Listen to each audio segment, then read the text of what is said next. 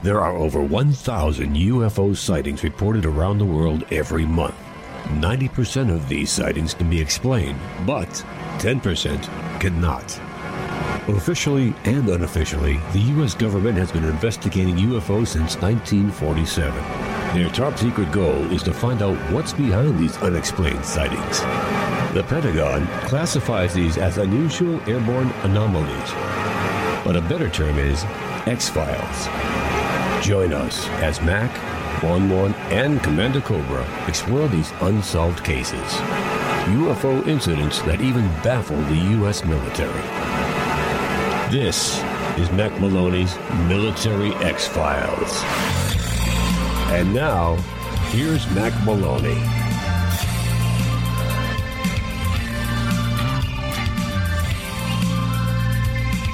Well, good evening, everyone. Welcome to Mac Maloney's Military X-Files show here on the Distant Thunder Radio Network. This is Mac Maloney. What a show we have for you tonight. But I have to tell you up front, girls, full transparency, the very famous Juan Juan is not here. He's going to be calling in later on, so you don't need your box of Kleenex tonight, if you know what I mean. But taking his place over at his microphone, the very famous Agent X is here with us. Thanks for having me, Mac. And as I say, ladies, no worries. I'll take care of it all. Okay. It sounds better the fourth time around. Thank you. Wow. That was only the second. If we should put out a blooper reel sometime, don't you agree? And we'll give the money to the orphanages or something, because I think a lot of people would buy it. Absolutely. Okay, there you go. All right. I was waiting for that. Also, on the phone with us, we have our correspondent up there in the Bowl of Flakes, Battle Creek, Michigan. Switchblade Steve Ward is with us. Hopefully those orphanages also have a collection box, so they can actually make some money. But anyway, it's great to be here. Switchy, what are you insinuating? That we're not going to give the money to the orphans? Well, the more different areas of contribution you can get, the better. Cobra says, when you're in a hole, stop digging. Yes, I did stop. It's only down a few inches. Okay, all right. Well, that's what she said, but that's okay. Listen, so the entire world wants to know what you had for breakfast this morning. And I got a feeling you're going to disappoint us. I don't know. I just got that vibe. Well, okay, I might disappoint you, but hopefully, people will tune in next week and hope for things get better. Because today I had hot black coffee and a honey bun. Oh, come on. What's the matter with you? What happened? I mean, 2 weeks ago you had an omelet with mashed potatoes and, toast, and you put whipped cream on it and everything like that. Now you're eating a cinnamon bun? You just can't. You got to have some kind of variety. I mean, if you eat tasty omelets every day, you're going to get tired of tasty omelets. You think so? Yeah. Absolutely. And so you go to a cinnamon bun? That's your go-to? Well, that's kind of like, don't the religious people, what's that where they do? Where they hurt themselves, or they endure great pain to prove their spirituality or something like that? It might be something like that. Yeah, it's called self-flagellation. Here they are. I was going to say that, but I thought if I mispronounce it, I'm in trouble. Okay. Wow. Anyway, so... you're kind of disappointing us. You're kind of dragging us down here.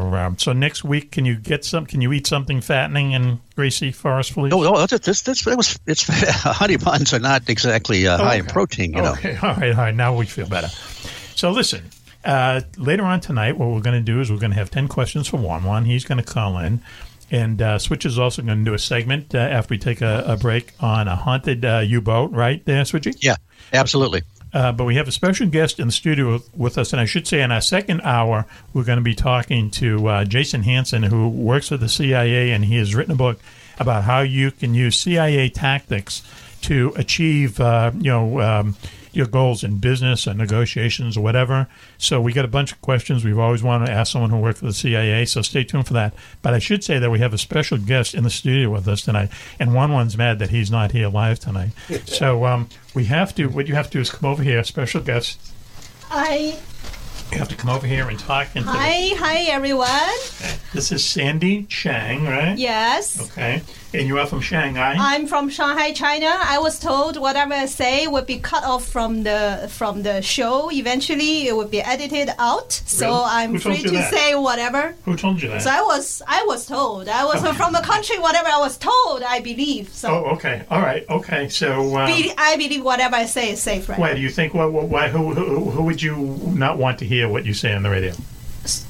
Who would I I don't know what I'm gonna say later on. So Neither do we, don't worry. better to know Okay. it's safe. Whatever I say would Okay. be. You don't worry. You're in good hands with Okay, us. good. Okay. Great.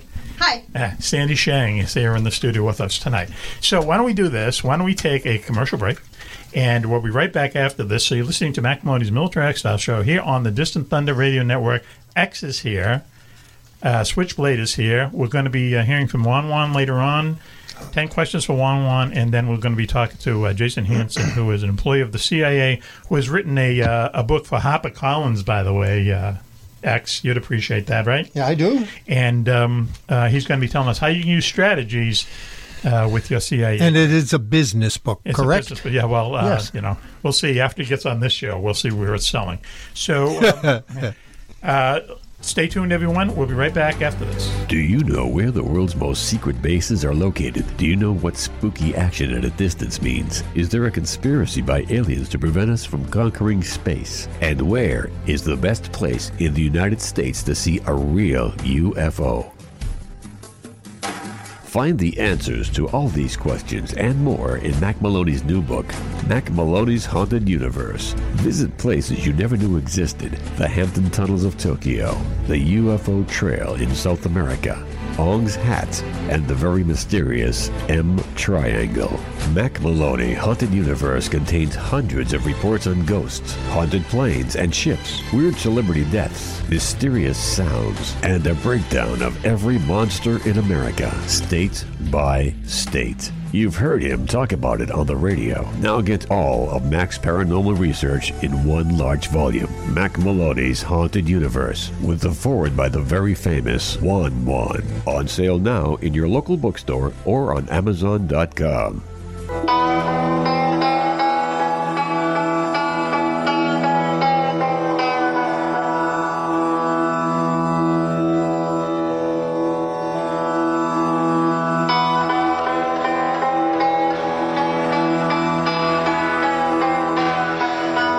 Welcome back, everyone, to Mac Maloney's Military X-Style Show here on the Distant Thunder Radio Network. This is Mac Maloney. Wow. What a show we have for you tonight. But let me just tell you up front, girls, the very famous Juan Juan isn't here, but taking his place, you can hear him in the background. He's so excited. The very famous Agent X is joining us. Agent X. Thanks for having me, Mac, as always. Hey, wow, you're hot for some reason. And also, Agent X is the guy who works for the agency that works for the agencies. Uh-oh, we might have to cut that out. Anyway, so he's here with us. Juan Juan is going to be calling in later on. On the phone with us, we have national correspondent Switchblade Steve Ward, who just disappointed us in the opening segment when he said he only had a cinnamon bun for breakfast. You know, kind of, I don't know. But Switch, thanks for joining us tonight. How you doing? I'm doing good. I'm just sorry you're so depressed. Well, not Mac. depressed. Just disappointed is probably the better word. But did you put peanut butter or anything on it? Did you load it up with butter or anything? So you're not angry. You're just disappointed. Right, exactly. Right. How many times have I heard that? Okay, yeah. So tomorrow maybe scrambled eggs, omelet, steak and eggs, Paulson? There might actually be some food in the house, so I can, I might go foraging throughout the kitchen and the cupboards and find something, or refrigerator. Report back to us on that, okay? So listen, also, we have a special guest in the studio with us tonight, really gracing us with her presence, but you have to come over to a microphone that actually works. This is Sandy Chang. Hi, my turn again. And from Shanghai, China. Hi, what should I say? You were educated at Cornell, right? Yes. And what kind of degree did you get there? So I got 2 masters, one a Master of Science in Molecular Biology, another MBA. Wow, okay. All right, so molecular biology, yes. Right? Wow, huh? So what can you tell us about molecular biology? Well, it was a long time ago, so I was doing all this kind of nowadays kind of hot topic of DNA editing. Yes. And what, you forgot it all already? I know nothing about it. So, really? Okay. Yeah, whatever you say. Whatever is cool. It's cool. Okay, so DNA, so you were into the DNA Yes, kind of thing? very much. Okay. Yes. And what can you tell us about DNA? Is everyone really the same? It's just a little twitch here and there? It's hard to say. It's a big topic. Okay. If you give me 2 hours, I can talk. I can have a 2-hour sermon. Okay. So. Okay. Well, Anyway, for Max, should I say? for Max edification, that's deoxyribose. Thank you, Max. Glad There you're you here. go. Okay. So, all right. All right. So, hey, you never know who's going to drop by, you know. So, but this is Switch. This is Tales from the Fringe. And you have a story tonight about a haunted U-boat, correct? U-boat being the German submarines?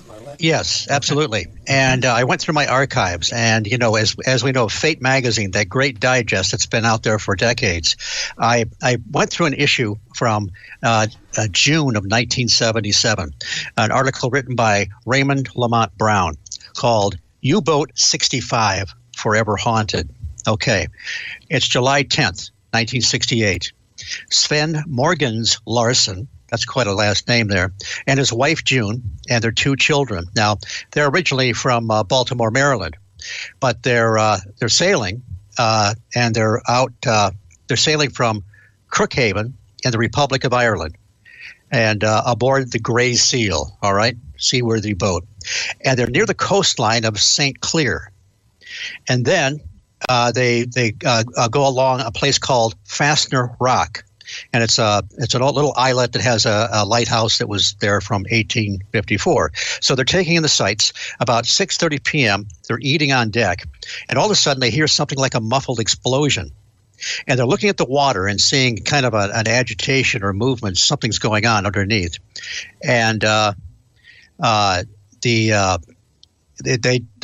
they're watching. And they see breaking beneath the surface the sail, or otherwise known as the conning tower of a submarine. We used to call it a sail. And the bow surfaces. And it's like an old-style diesel boat, okay? And a couple of minutes, it's up, and it's they can see the sub. And shortly after, they're looking at the bow, and they see what looks like a man standing on the bow with his arms crossed. He's in a naval-style uniform, and he's looking at this through the binoculars, and then the image of this man disappears from the sub. Now, all 4 of the family members, husband, wife, and the children, saw this.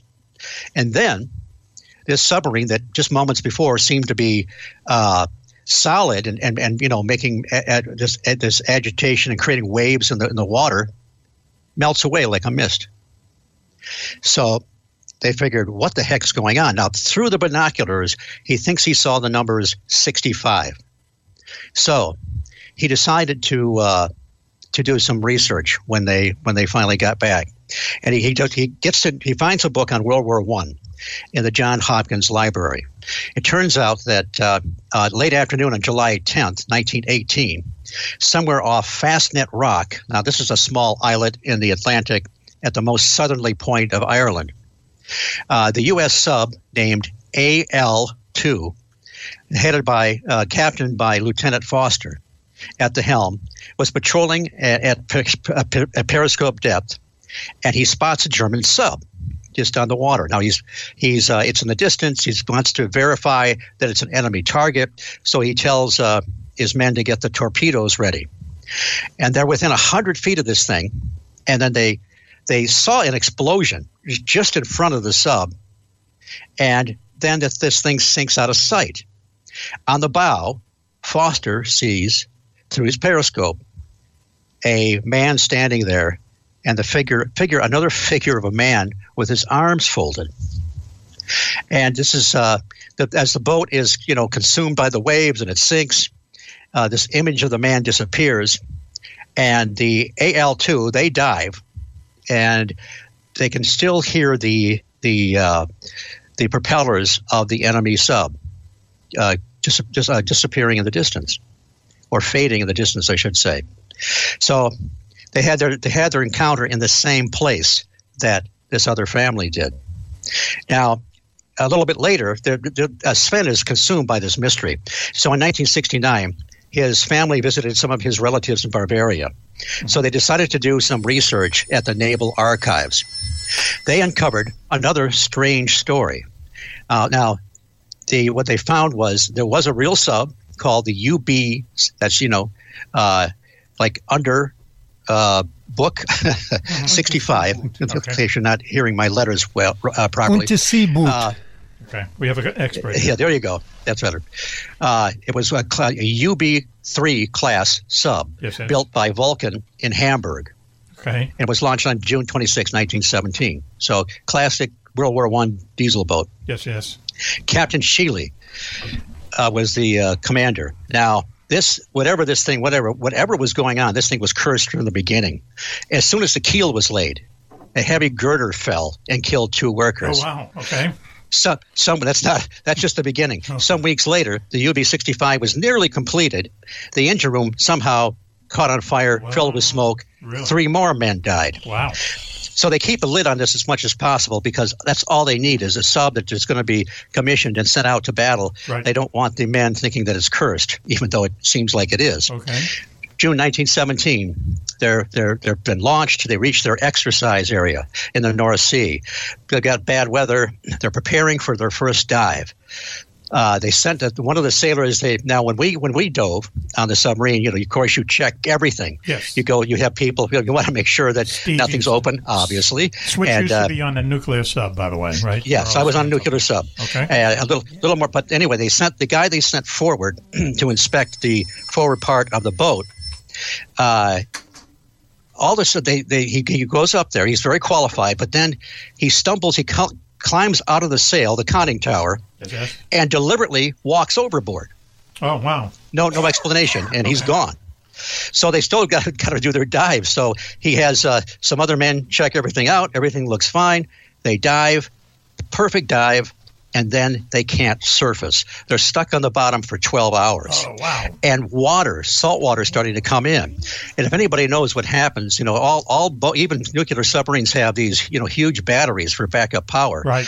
And you got the battery, the acid, and so forth. And if it combines with salt water, you can create chlorine gas. Yeah, you're gone. Right? Yep. And I don't know exactly what the difference might be or the similarity between an old diesel boat and a modern day sub, but it's not good. Right. So they finally are able to surface, and these men are near dead. Okay. Yes. Now, then who would get on this boat? Really, when you really think about it, who would even get on this boat? Which all this stuff happened to them? That's why they kept it. The commanders, the people in charge, they kept all this stuff. They kept a lid on. Of course, some of this has got to get out. You know how. Loose lips not only sink ships, but sailors can't keep their mouth shut about. I wouldn't think they could keep their mouth shut about a curse or allegedly a cursed boat. Switch, can I interrupt you for a second? Because absolutely, we have a molecular biologist with us here today, and I just want to ask you, come over here, please. You're next.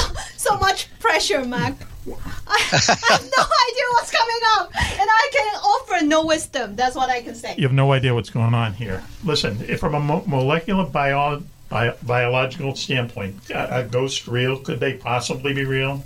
A ghost? Right. Come on, you went to Cornell. No comments. No, no comment. Nothing? Really? Okay, no, but is there any explanations? No, you have all the Cornell and all that. I dare to offer nothing. No comments. Wow, okay. Wow. Tell Mac, say to Mac, I know. That's my line, no comment. Scary! Wow, you are from China. Okay, but that's not all. Wow. Okay. Well, we should be. I say this every week. We should be a TV Sandy, show. it's called ectoplasm. Ectoplasm. It's well known. Well, no. Okay, now biologists all over. Switch, please continue. So they return from this disaster and they make their repairs or whatever it is, and they're loading a torpedo. The torpedo explodes. Yes. Killing the ship's second lieutenant and 5 enlisted men. And the total so far of deaths with this sub, this fairly newly commissioned sub, is 12 men. So one evening, the UB-65 still out there. The first lieutenant's in the wardroom. A petty officer bursts in, and he collapses. When he comes to, he claims he saw the ghost of the second lieutenant that died in the torpedo explosion. Another seaman verified it, said, yes, he was standing there with his arms folded. 2 days later, one of those guys took off and never came back. He deserted. Okay, the UB-65. But why would he desert, though, really, Switchy, right? Why? Well, maybe if he had listened to Mac Maloney's Military X-Files every week, he'd be toughened up to some of this stuff. Well, okay, thank you, Switchy, my good friend. Okay. Listen, let me just ask this. What kind of food, any idea, I don't know why I'm even asked this, what kind of food would they have in World War II subs? Not that good, right? One or two.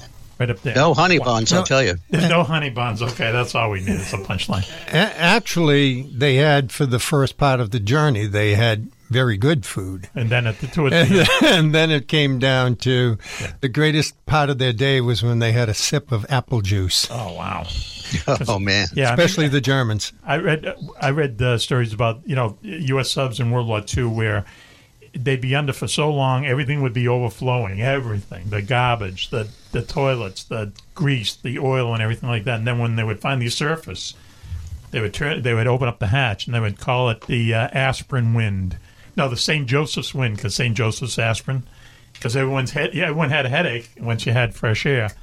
It just went away, So I can't imagine doing it in an old diesel sub in 1914, really? More than 100 years ago? But anyway, I digress. Go ahead, Switchy.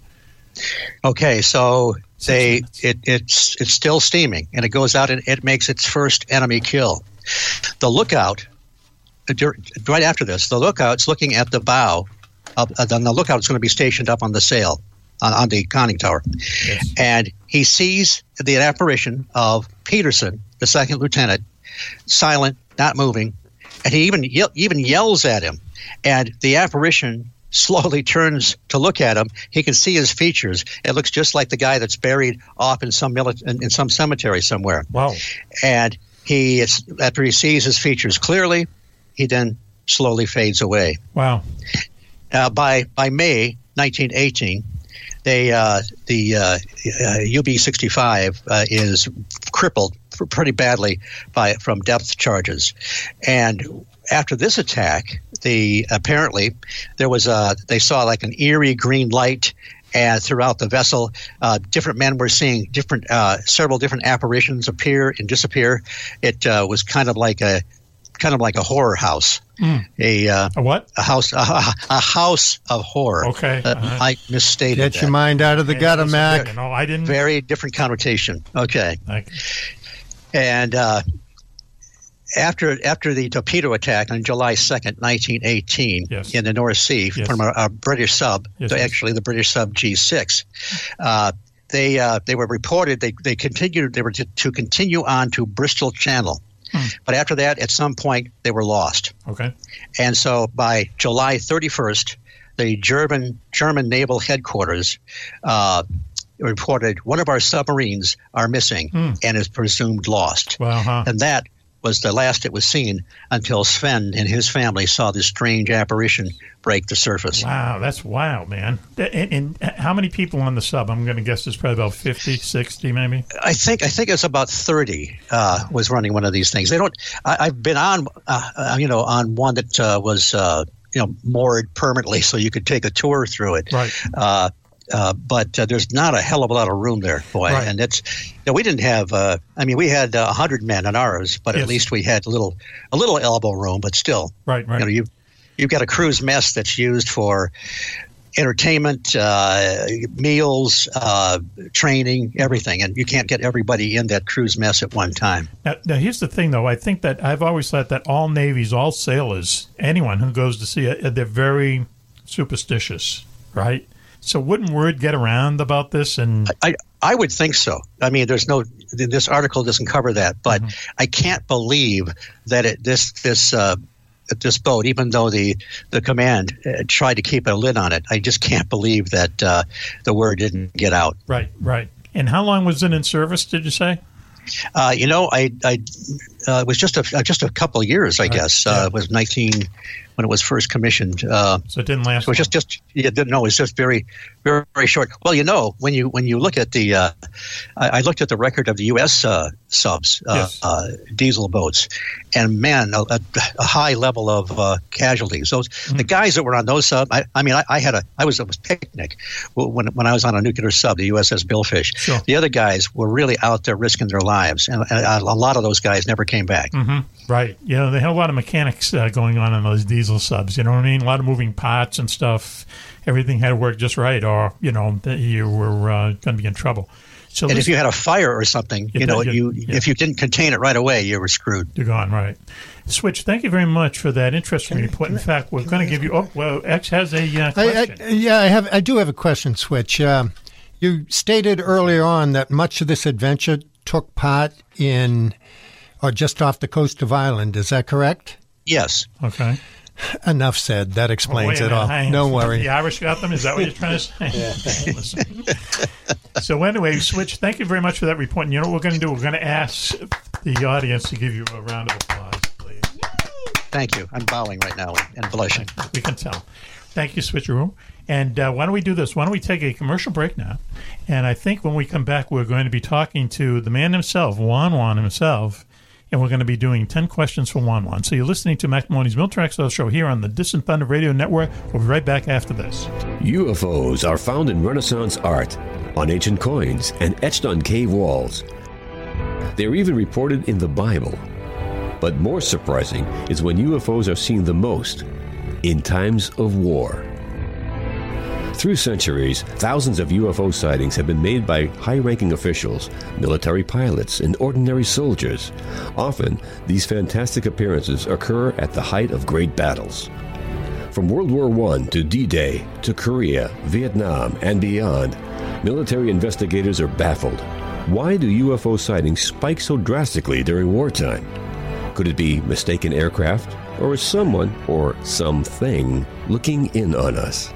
In UFOs in Wartime, What They Didn't Want You to Know, Mac Maloney chronicles centuries of these incredible sightings and tries to solve the puzzle of why so many UFOs are seen while humanity is at war.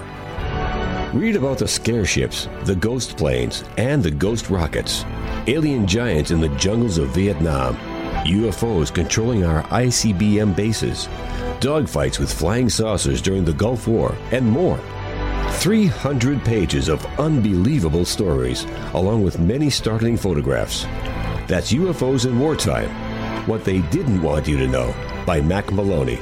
On sale at your local bookstore or on Amazon.com.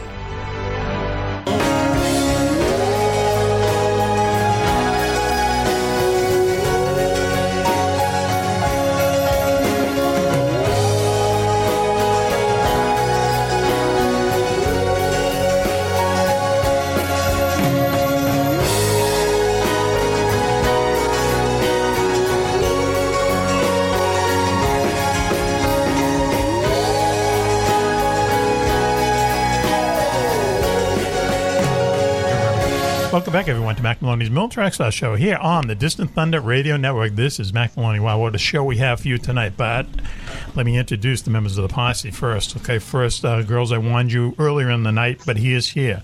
The very famous Juan on the phone, calling in. Hello, Mac. Hello, Mac. How are you? How is everybody? Good. Just your voice alone. I'm turning down the lights a little bit, okay, for the mood light? Okay. All right.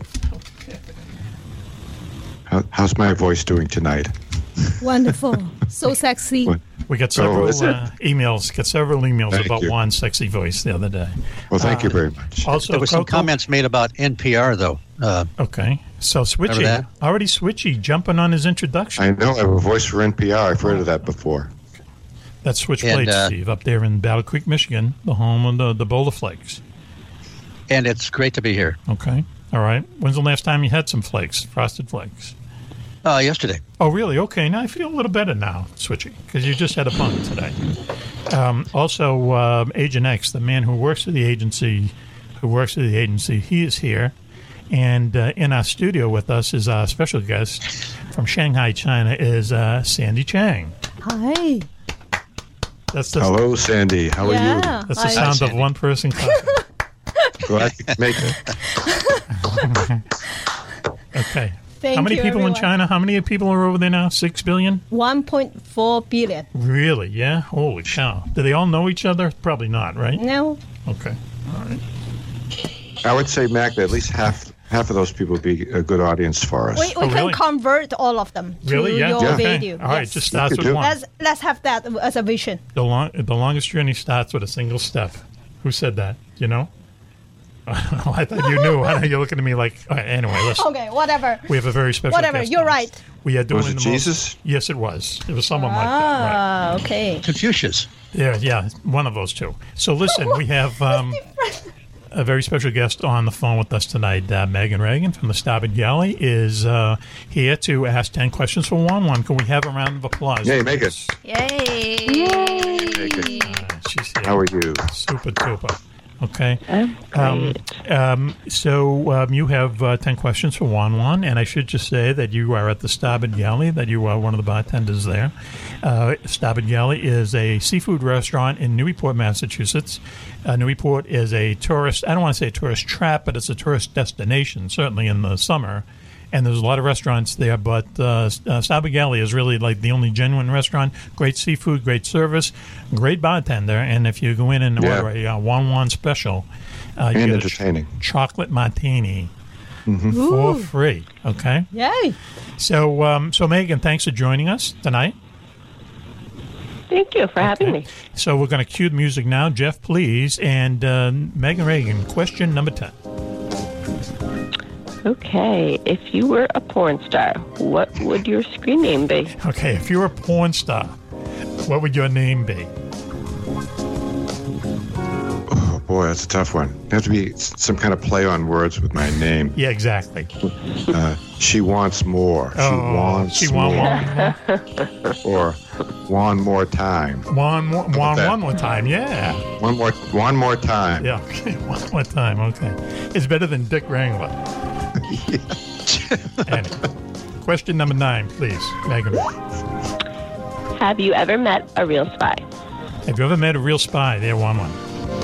I think I might have without knowing it. Okay, next question, please.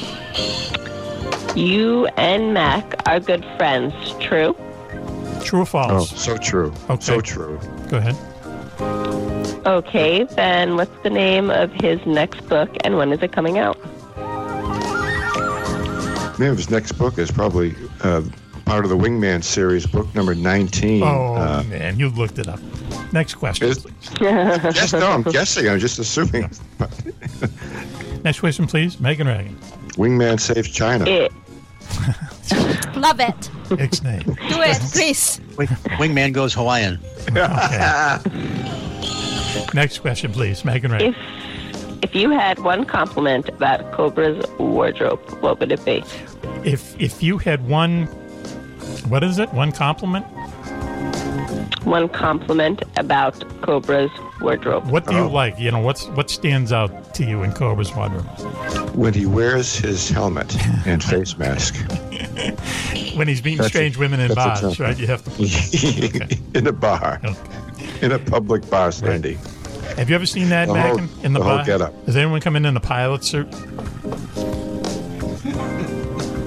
Sandy probably hasn't seen that, but we have. Never. Hello, Megan? Megan, Yeah. are you there? Okay. Has anyone ever come into the bar in a pilot suit or something very strange, you know, other than regular clothes? There's this one eccentric guy that sometimes comes dressed as Elvis. Oh, yeah. Really? Yes, every once in a while. Local Yeah, guy? he's known around town. Wow. Okay. He's a local guy. Apparently, he's like a millionaire, and he owns this really sick house, like just down the street from Starboard Galley. Oh, but that- yeah, he's like this eccentric, crazy, rich Elvis impersonator. That kind of pink that's house cool. next to the Coast Guard place down there?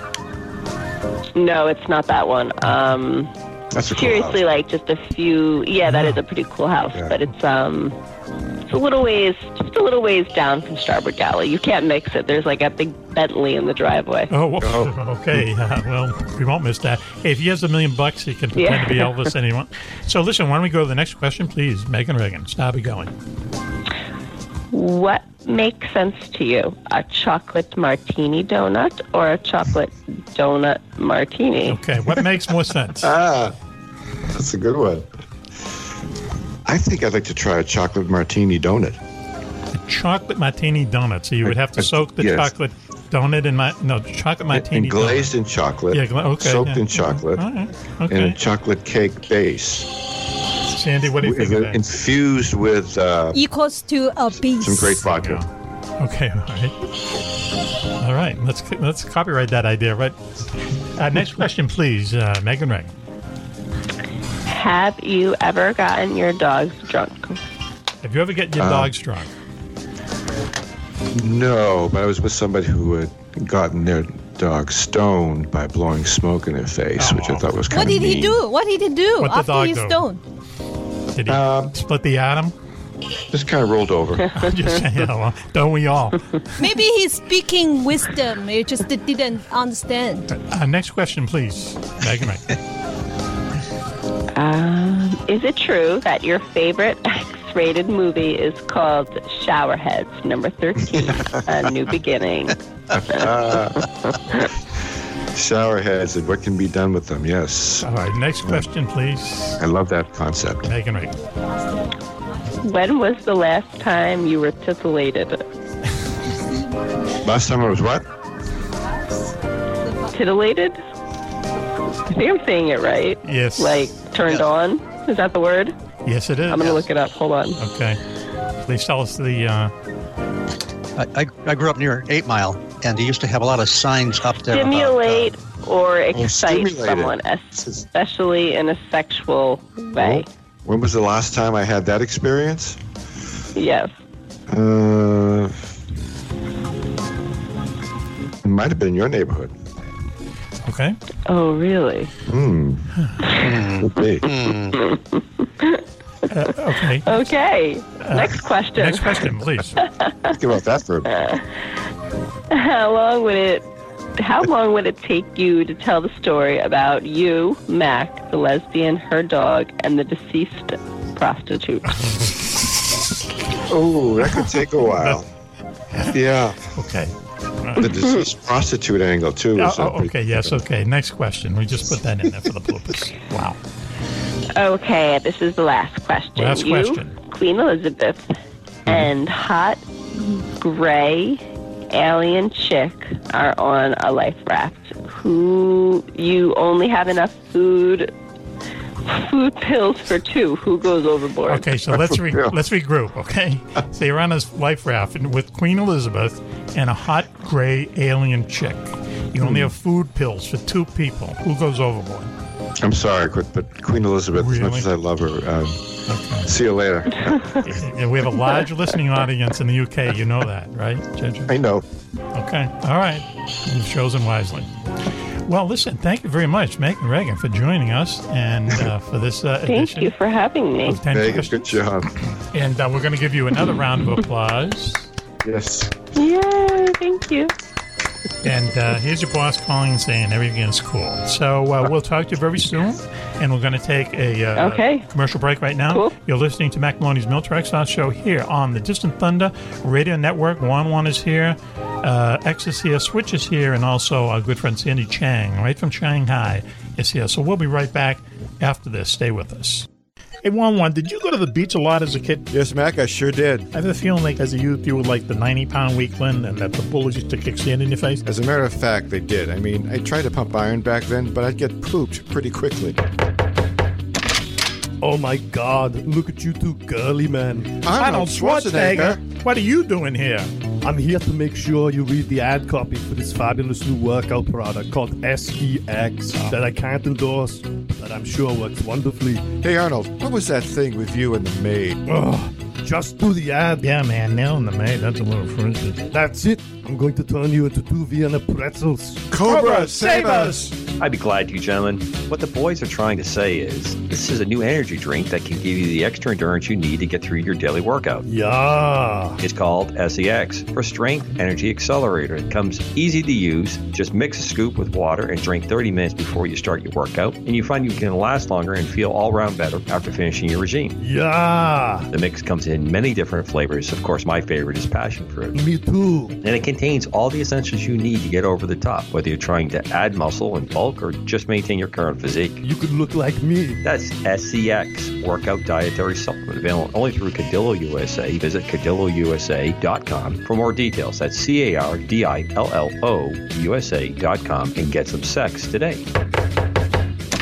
Hey, what's going on in here? Pistol Pete, what are you doing here? I told you guys, no partying in the studio. What are all these dumbbells doing here? Hey, just because you own this place doesn't mean you can call me a dumbbell.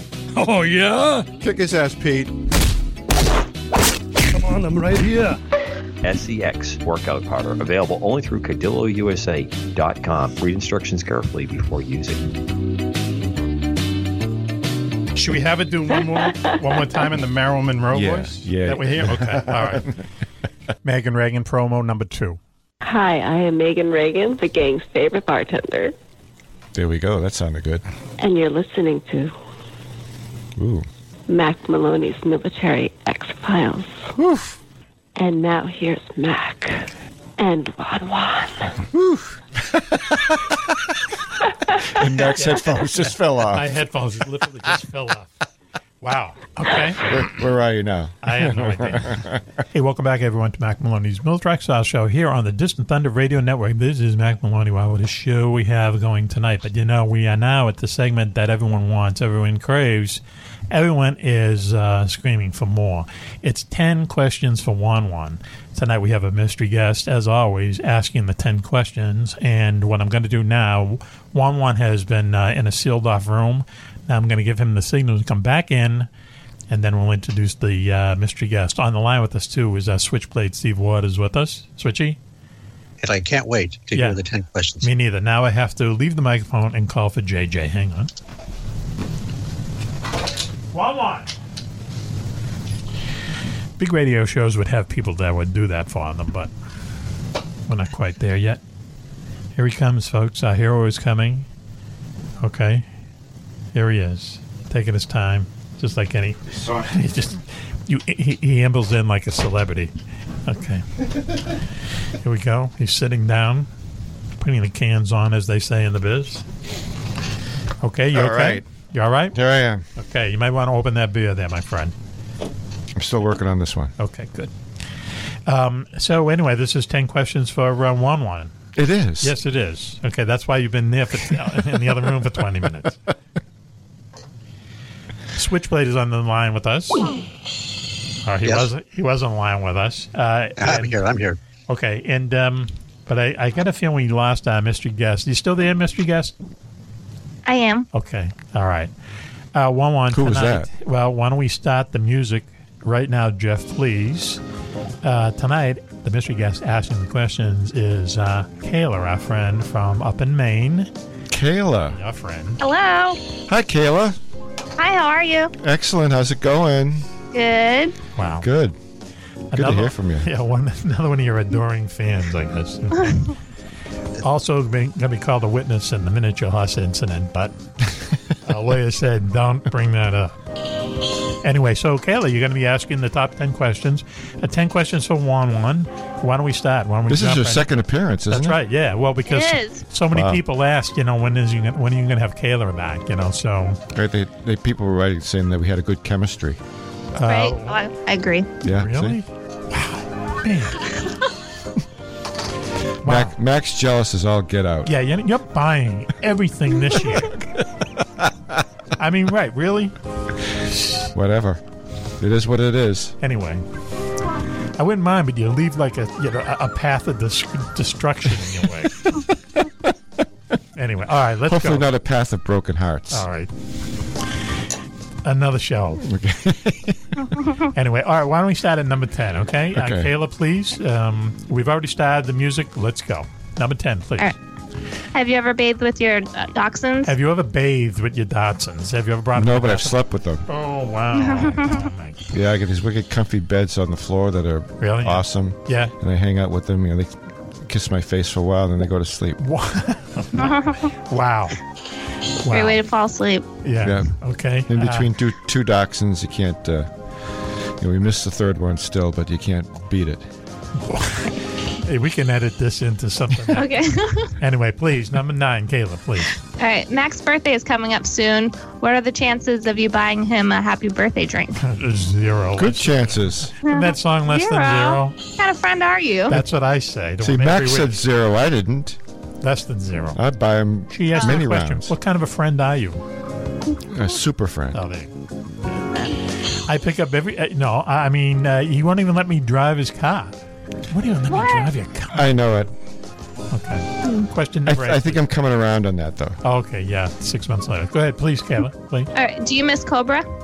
Yes. Oh, yeah, we all do. What the heck is he doing? Boy, I wish I could tell that story about the person who asked the Cobra today and how they wanted him doing when they saw him. Yeah, Remember back that far? I do remember that. All right, next question, please. Have you ever dated a nurse? I'd like to, but no.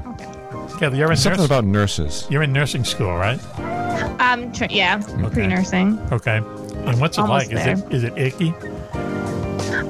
Not yet. I'm hoping it will be. Oh, you want it to be icky? I like gross stuff. So. Whoa. She likes gross. Whoa. That explains the chemistry. So she can't wait till the class that deals with drawing blood and inserting catheters. Right? Right? Look forward to it. Wait a minute. Let's see. I knew it. This might be an extended version of 10 Questions for JoJo. What appeals to you about the grossness of it? I don't know. Just the human body is just so interesting. So It is. it is. It is, So definitely, I like to help people, and wow. I don't know. I like watching Dr. Pimple Popper and Yeah. that's another one. Yeah. All right. Okay. Like gross stuff like that. Wow. I never thought I was going to hear the words inserting catheters. No, I know. And that's our secret phrase of the week from next week. Emergency blow is next. You know, there's a nurse. Kayla's a nurse that's going to really do a great job if you're into it at that level. Right. Right. Thank you. Yeah. Okay. Well, we should probably move on. What's the next question, please, Kayla? All right. If your hero, Keith Richards, reads Mac's best-selling book, Mac Maloney's Haunted Universe, on sale everywhere, then would you finally read it? Would you? Of course, if I can read his copy.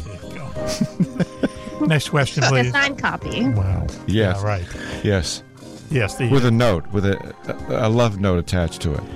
Yes. Okay. Next question, please. Have you ever heard from the attorneys? Heard back from your attorneys? My attorney about what? Exactly. Next Yeah. question, please. I'm clean, man. Yeah. Nothing going on in my life. That's what they all say. How many chocolate martinis have you consumed in one morning? Ooh. How many chocolate martinis? If I made a good one, it would be a lot, but fortunately, I don't know how to make them. Oh, really? Yeah. Well, But in the evening, I don't think. Oh, I see. Okay. in the All right, evening, yeah. different story. Yeah, right. Yeah, they don't look hard to make, but you just can't do it in the morning. It's vodka and I've gotta Hershey be- syrup. Right? or Bosco. Bosco, right? Remember Bosco? In the cheap places, yeah. Oh, yeah. I love that stuff. I put that on everything. Oh, okay. All right. Wow. We better go to the next question. So, what's your problem with Kanye West? Kanye West. Kanye West who? Yeah, no, you're supposed to repeat the line. Never heard of him. Oh, right. Keith Richards. Okay. Is that the last That's a question? good shirt. What question are we at? Number 2. Oh, number 2. Okay. Okay. Do you get on your knees every night and thank God for the blessings you have received as a result of the 10 questions for Juan Yes. radio bit? You better. Yes. I don't wait until I get on my knees. They start in the car. You should. Wow. It's great.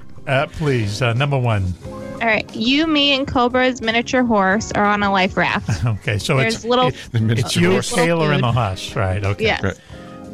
There's little food. Who goes first? Who goes overboard? Well, I already went overboard a couple of weeks ago. No, you have to stay. You have to navigate the lifeboat. I'm afraid the horse is going to have to go overboard. I know. Okay, That'd be... oof.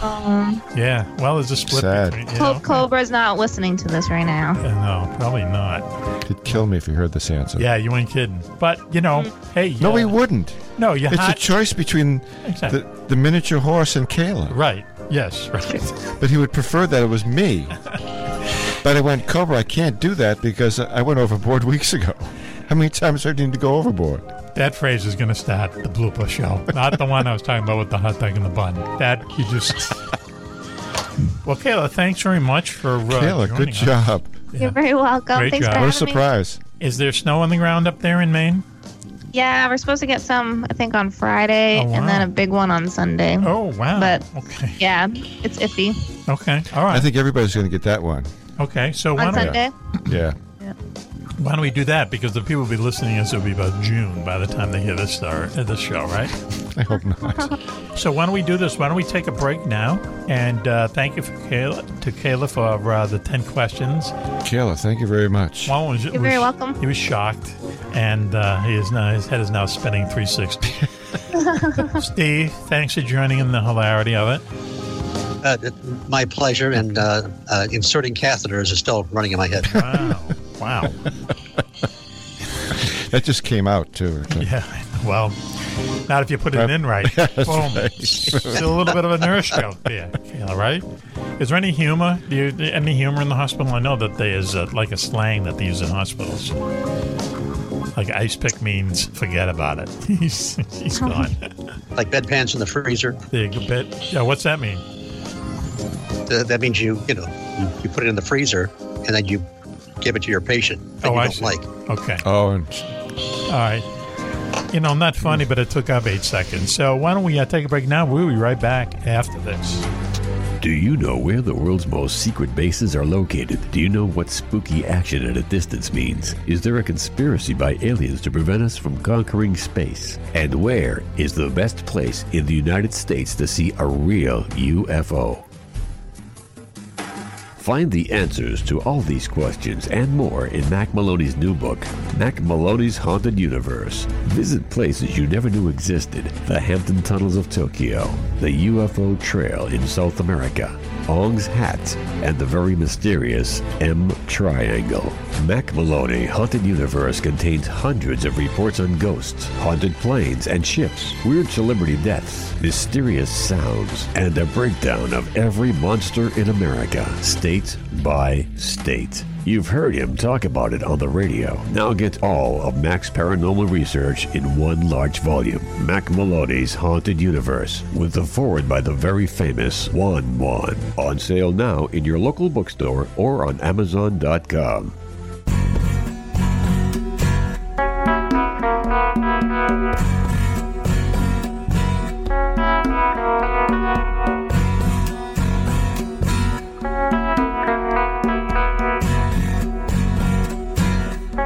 Welcome back, everyone, to Mac Maloney's Mill Tracks File Show here on the Distant Thunder Radio Network. This is Mac Maloney. Wow, what a show we have for you tonight. It's been crazy so far. Let's see how crazy we can get.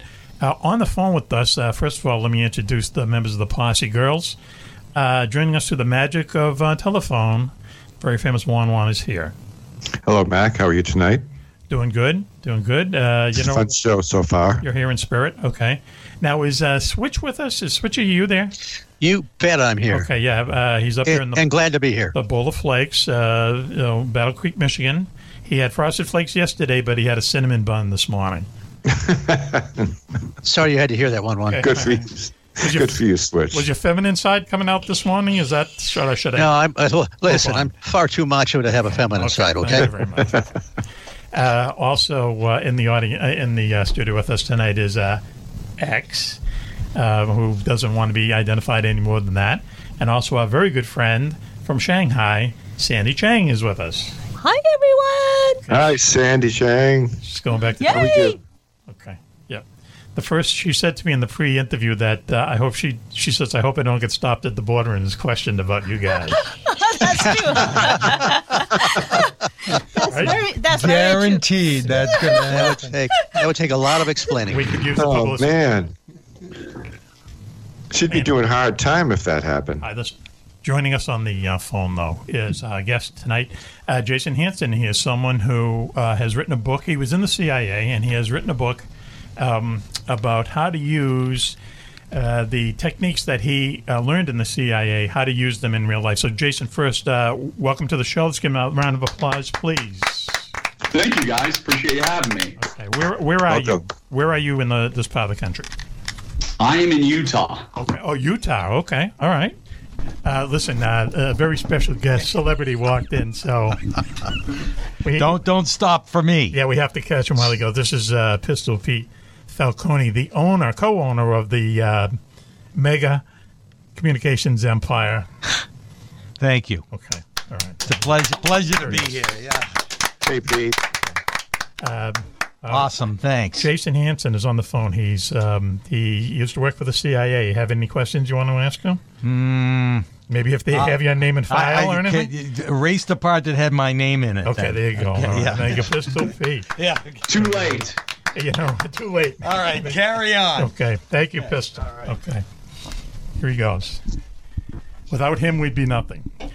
So listen, you, how long did it take you to write the book? I'm sorry. This is many books are in the works for years. I mean, you have the idea, you just get it down. But once I started writing, it took me about a year. Mm-hmm. That sounds about right. Okay, and it was miserable experience, correct?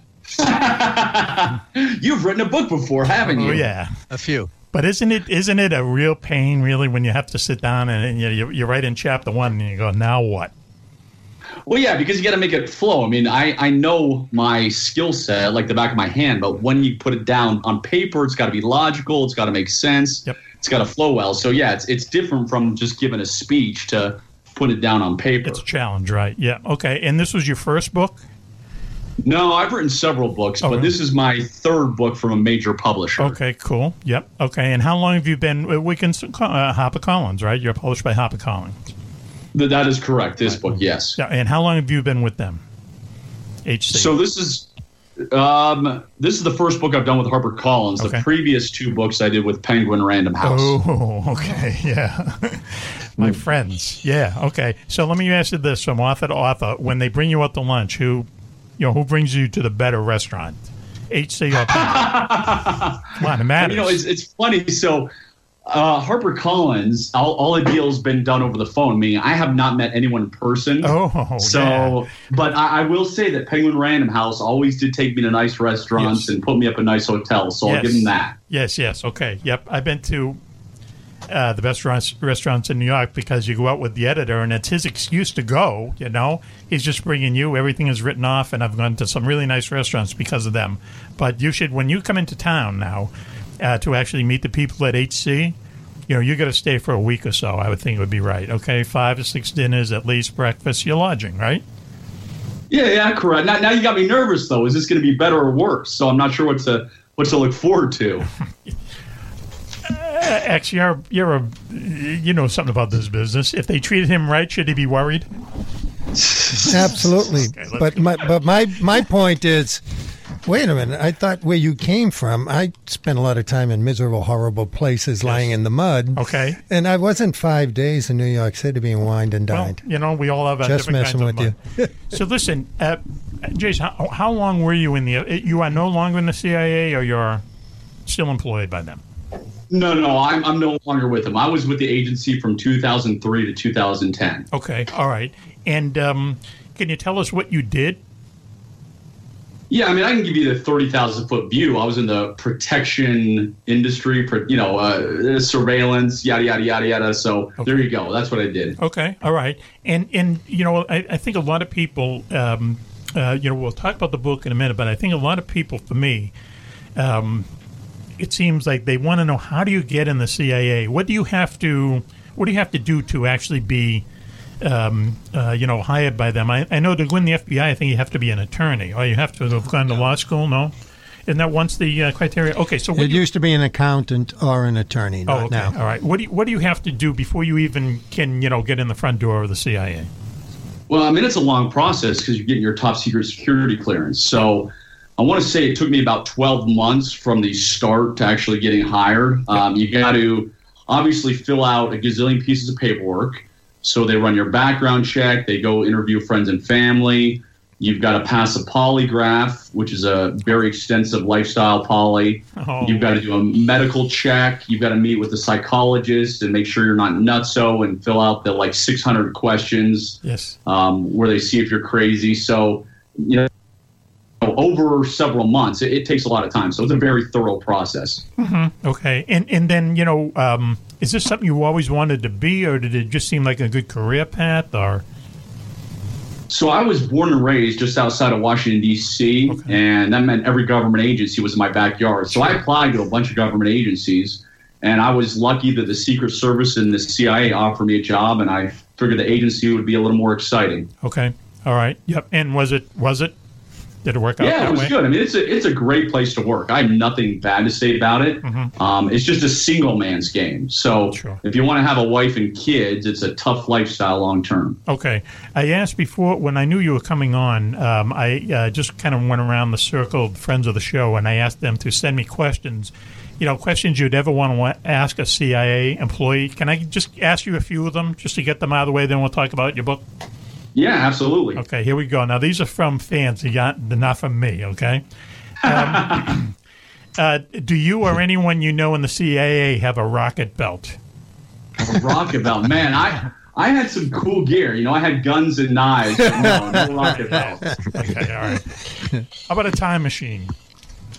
Oh, man. Well, if I had one, of course I couldn't tell you, but nobody ever showed it to me if it's hiding somewhere in the CIA headquarters. All right, how about knockout powder? Knockout powder. That's interesting.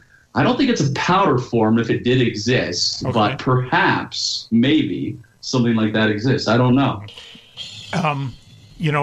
What kind of, I like this question, what kind of new surveillance stuff would scare you?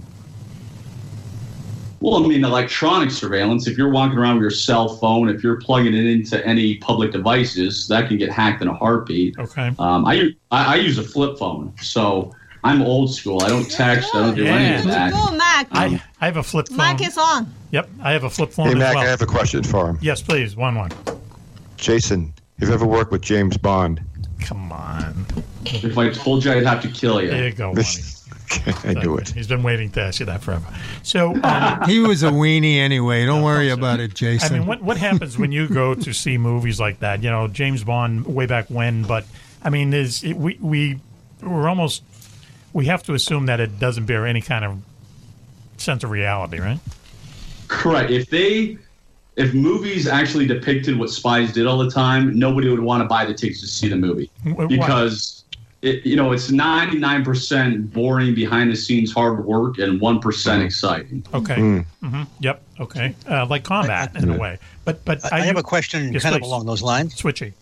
I know we know movies and film have all kinds of fun with portraying the CIA.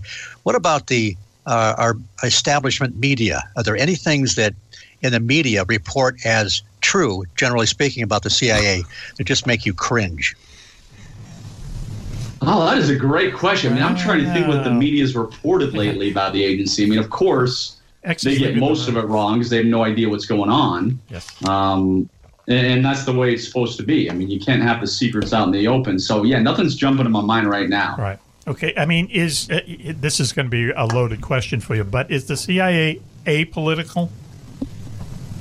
It is. Yeah, I mean, it's supposed to be. Of course, we all have somebody we voted for. But, yeah, when you're doing the business, you don't care who the president is. You may not like the president, whoever it may be at the time. Sure. But it's still your job is to protect the country, and that's the only thing you should care about and do. So, yeah, it is. I'd say it's the majority apolitical. Okay. Now, this is from a friend of mine who used to work for the FBI. He did 23 years in Quantico. Is that the name of it? Mm-hmm. Quantico, Virginia? Yes. Okay. Yep. I'm just going to read you literally what he wrote to me, okay? When those CIA humps bug a room and lovemaking begins, do they shut off the equipment or do they let it keep going? Well, I'll just speak from guessing, meaning I'm not speaking that I know anything, I've been a part of anything. Okay. But if you're running on surveillance, you're not going to turn it off. You need to hear what's going on because sounds like a yes. what if they do that just to get you to shut it off, and then they start talking about what they're really going to talk about? So you want to have surveillance going the entire time. 100% surveillance. Now, listen, in our studio with us tonight is someone who is a citizen of China, right? What do you think about all this talking on, Sandy, get right on the microphone there? Yeah, I am. I'm scared, to be honest. Why? Because I keep on thinking about, when you talk about a political, that's a big topic. I'm taking all the course about, what's the majority of people. Mm-hmm. President may not representing the majority of people, and then that's a big topic, right, of what you're representing. Right. I can imagine if I'm on your shoes, is a hard choices, and then giving what U.S. is doing in the big globe nowadays. Yes. What's your take on? What's your view? When you're looking, and we get this is Mac Maloney's Military X Files show here on the Distant Thunder Radio Network. We're talking to Jason Hanson, formerly of the CIA. He has written a book. X is here. Our friend Sandy Chang is here. Juan is here, and also Switchblade Steve is here. So, are you saying that it would be kind of you wouldn't be able to do this in China? Talk to someone who used to work for them. I wouldn't, and I appreciate the opportunity, and then at the same time, I'm thinking more because I was a Chinese, but I was lucky enough I got educated in China, in U.S. in the graduate school in the Ivy League or whatever. Right.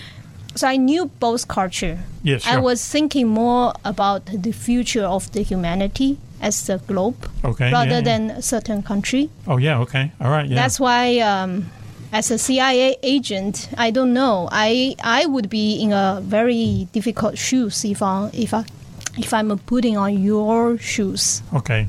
So when you talk about a political, it's more than this president. Right. Okay. It's beyond this country. Sure.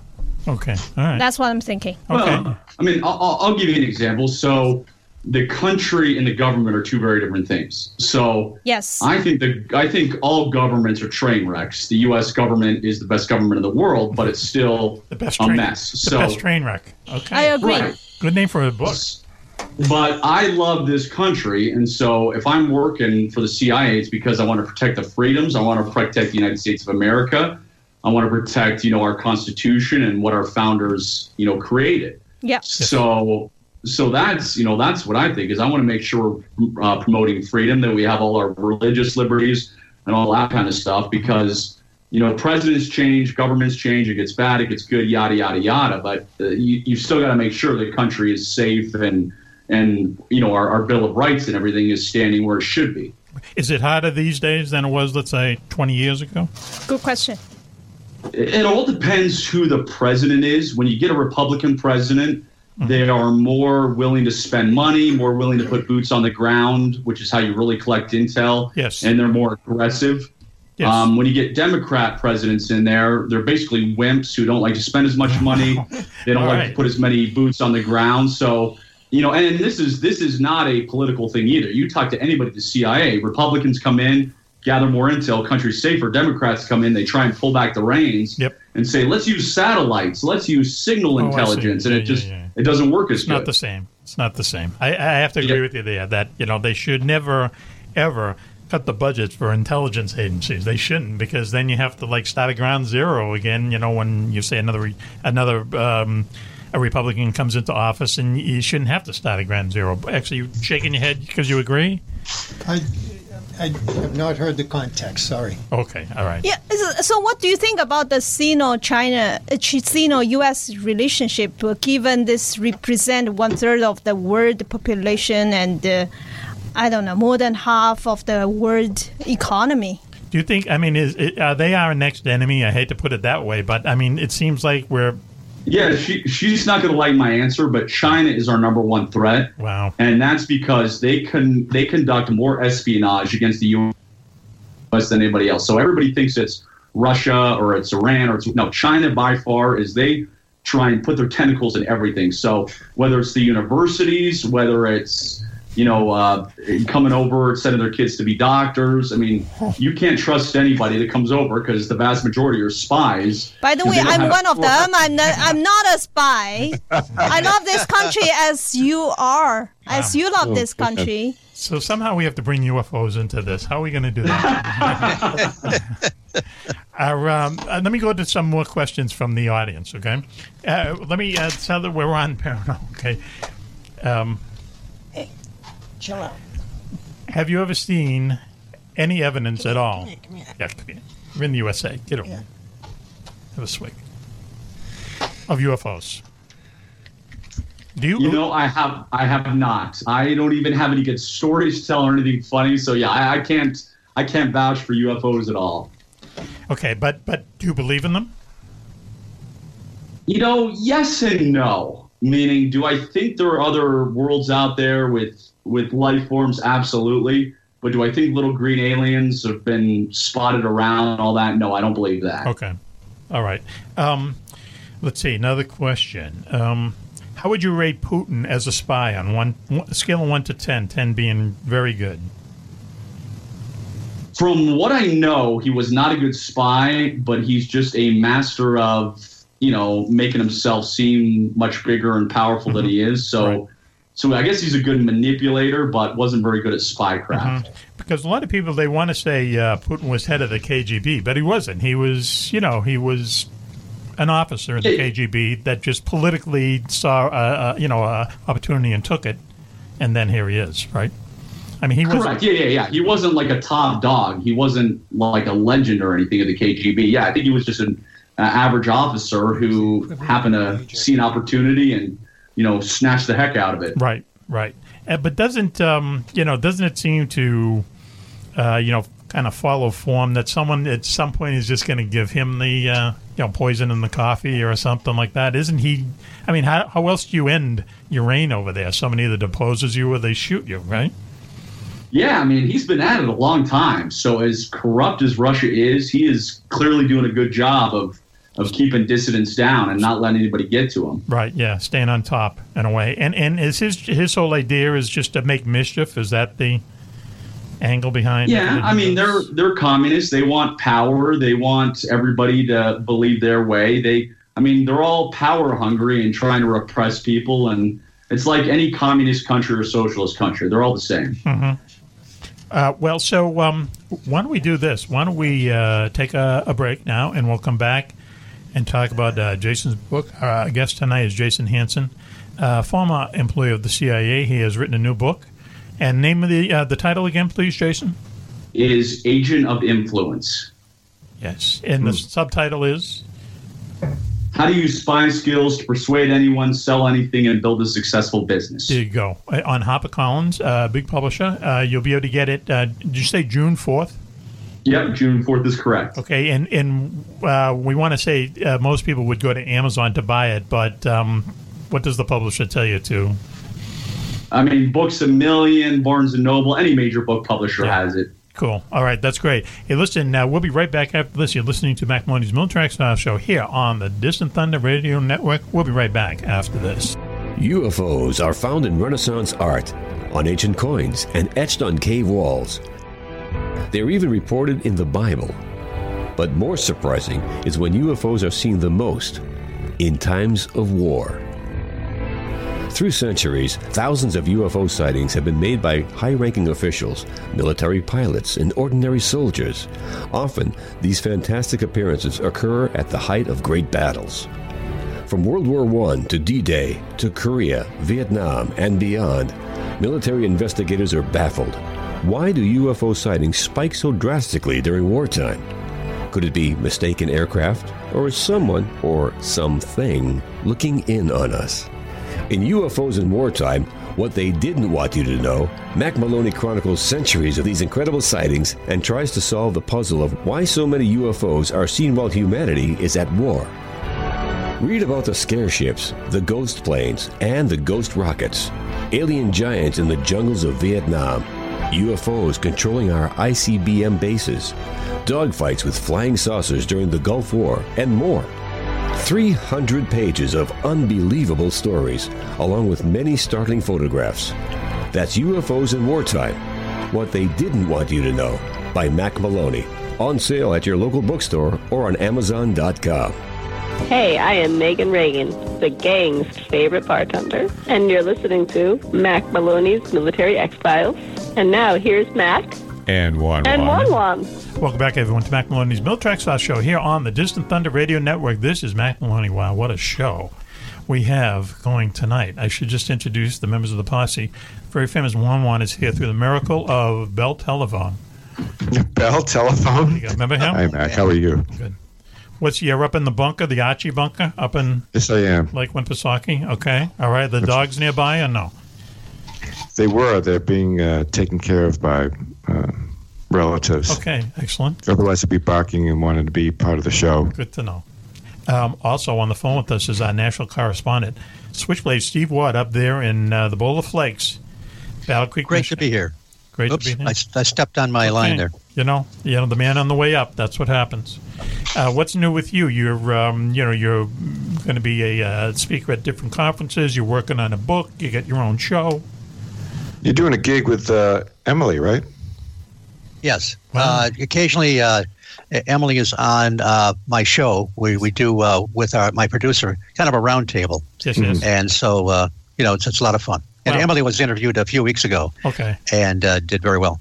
You know what's funny, Juan? That he hasn't asked us to be on his show. Don't you think that's odd? Well, see, I'm kind of working up. I mean, it's kind of I mean, the guys I work with all the time, and Mac's my boss. It's like you don't ask him to do it the first show. You kind of try and get better at it, so you don't flub it. I think he's trying to find his audience, Mac, and then when he does, he'll He'd rather pull hurt us in. He'd rather hurt our feelings. Okay. All right. he'll pull us in to reach a certain demo, and then also.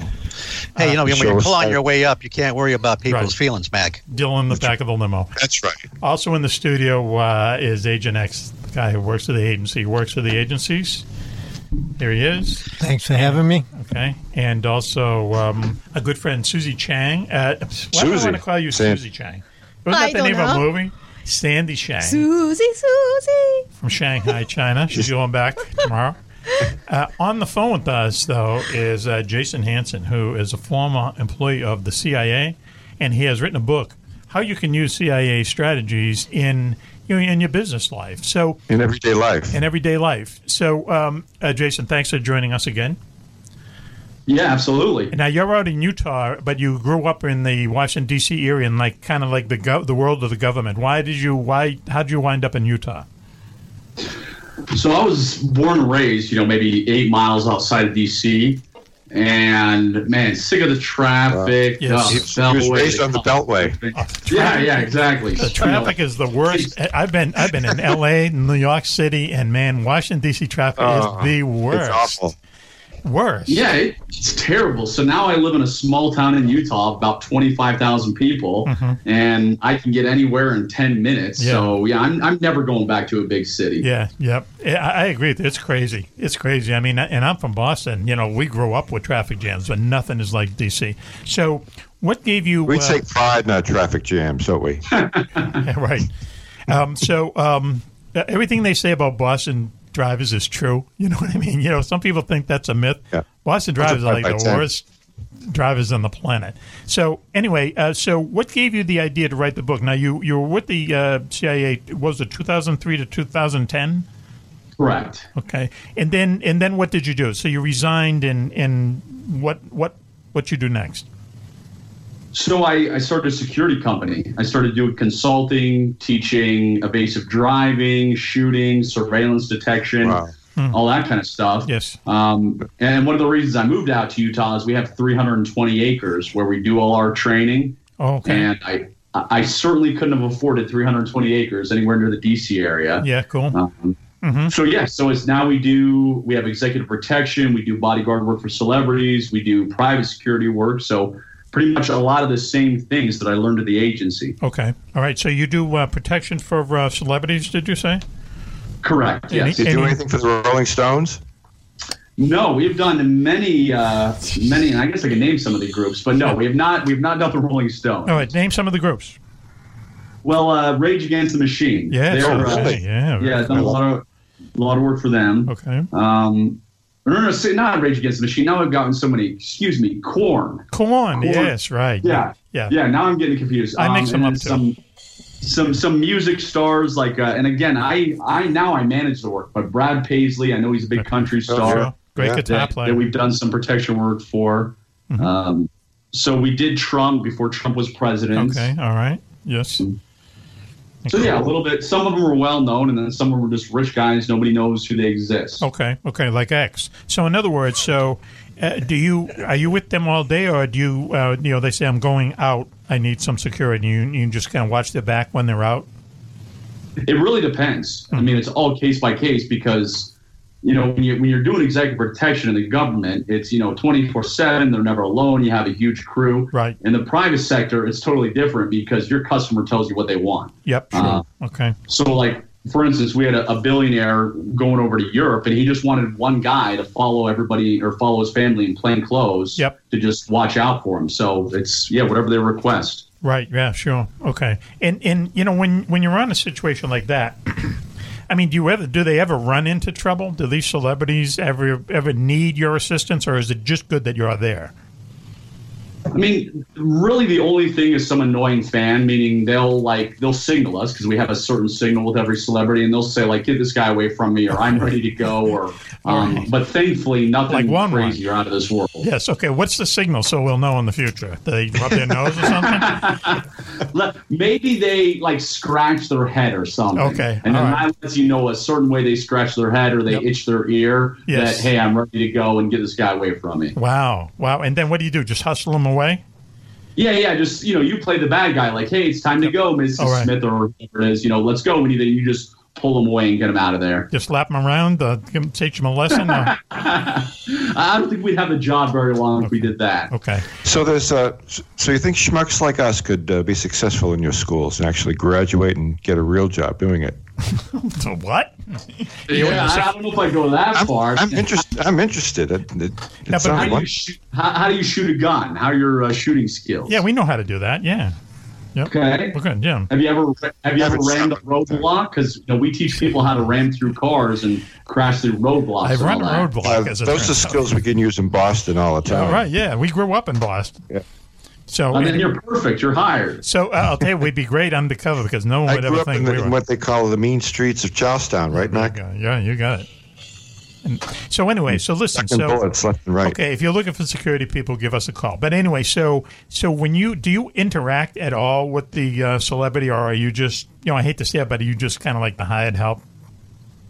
So, for instance, we have a contract in Chicago with the Secret Service, so we're secondary, meaning if they're bringing in a high VIP, we're like secondary security. We're perimeter, meaning we're never going to talk to the principal. Okay. But if it's a smaller gig, then we're interacting with them. Like I said, we used to do Trump. I mean, my guy was right next to Trump, and if Trump wanted something, he'd say, go do this, or hey, that guy, I want him kicked out of the party, kind of thing. Yes, right. Sure. So yeah. Yeah. Okay. And I mean, are all of course all celebrities aren't alike, but I'm seeing some are nice people, some are kind of full of themselves. Would you say? Yeah, most of them are actually quite down to earth and nice, and don't have that big of an ego. Right. So fortunately, we haven't run into many jerks, and if we did, we just wouldn't work with them again. Right. I can see like country stars being the most down to earth. I can see Brad Paisley just being a regular guy. Where I'd like Taylor Swift. That's what I'd like to do. Okay. There you go. All right. Can you put him on that detail? I can say all the country people have been well that we've worked with. Right. Yeah. Yep. I bet. So anyway. So then, what gave you the idea to write the book? Well, I mean, I've been fortunate to use all my spy skills to build a successful business, and there really is no difference from recruiting someone to spy on behalf of the U.S. to build a business. It's the same cycle, the same selling, the same path. And so, I do, even though we talk about how hard it is, like when I get the idea, I really want to write it. I really want to do it. So I enjoy the creative process of writing the books. Of course, it's harder when you're sitting down. So if I get an idea, I want to see it come to life. Right. Okay. Wow. That sounds like, what I do every day, and it sounds miserable. But, I mean, something... I always thought you were a spy anyway, Matt. Spy in the House of Love. Things you do. but at some point, you how did you approach HarperCollins about this? Well, one of my buddies at the CIA has like a great saying that says, "Spies are the world's best salesmen.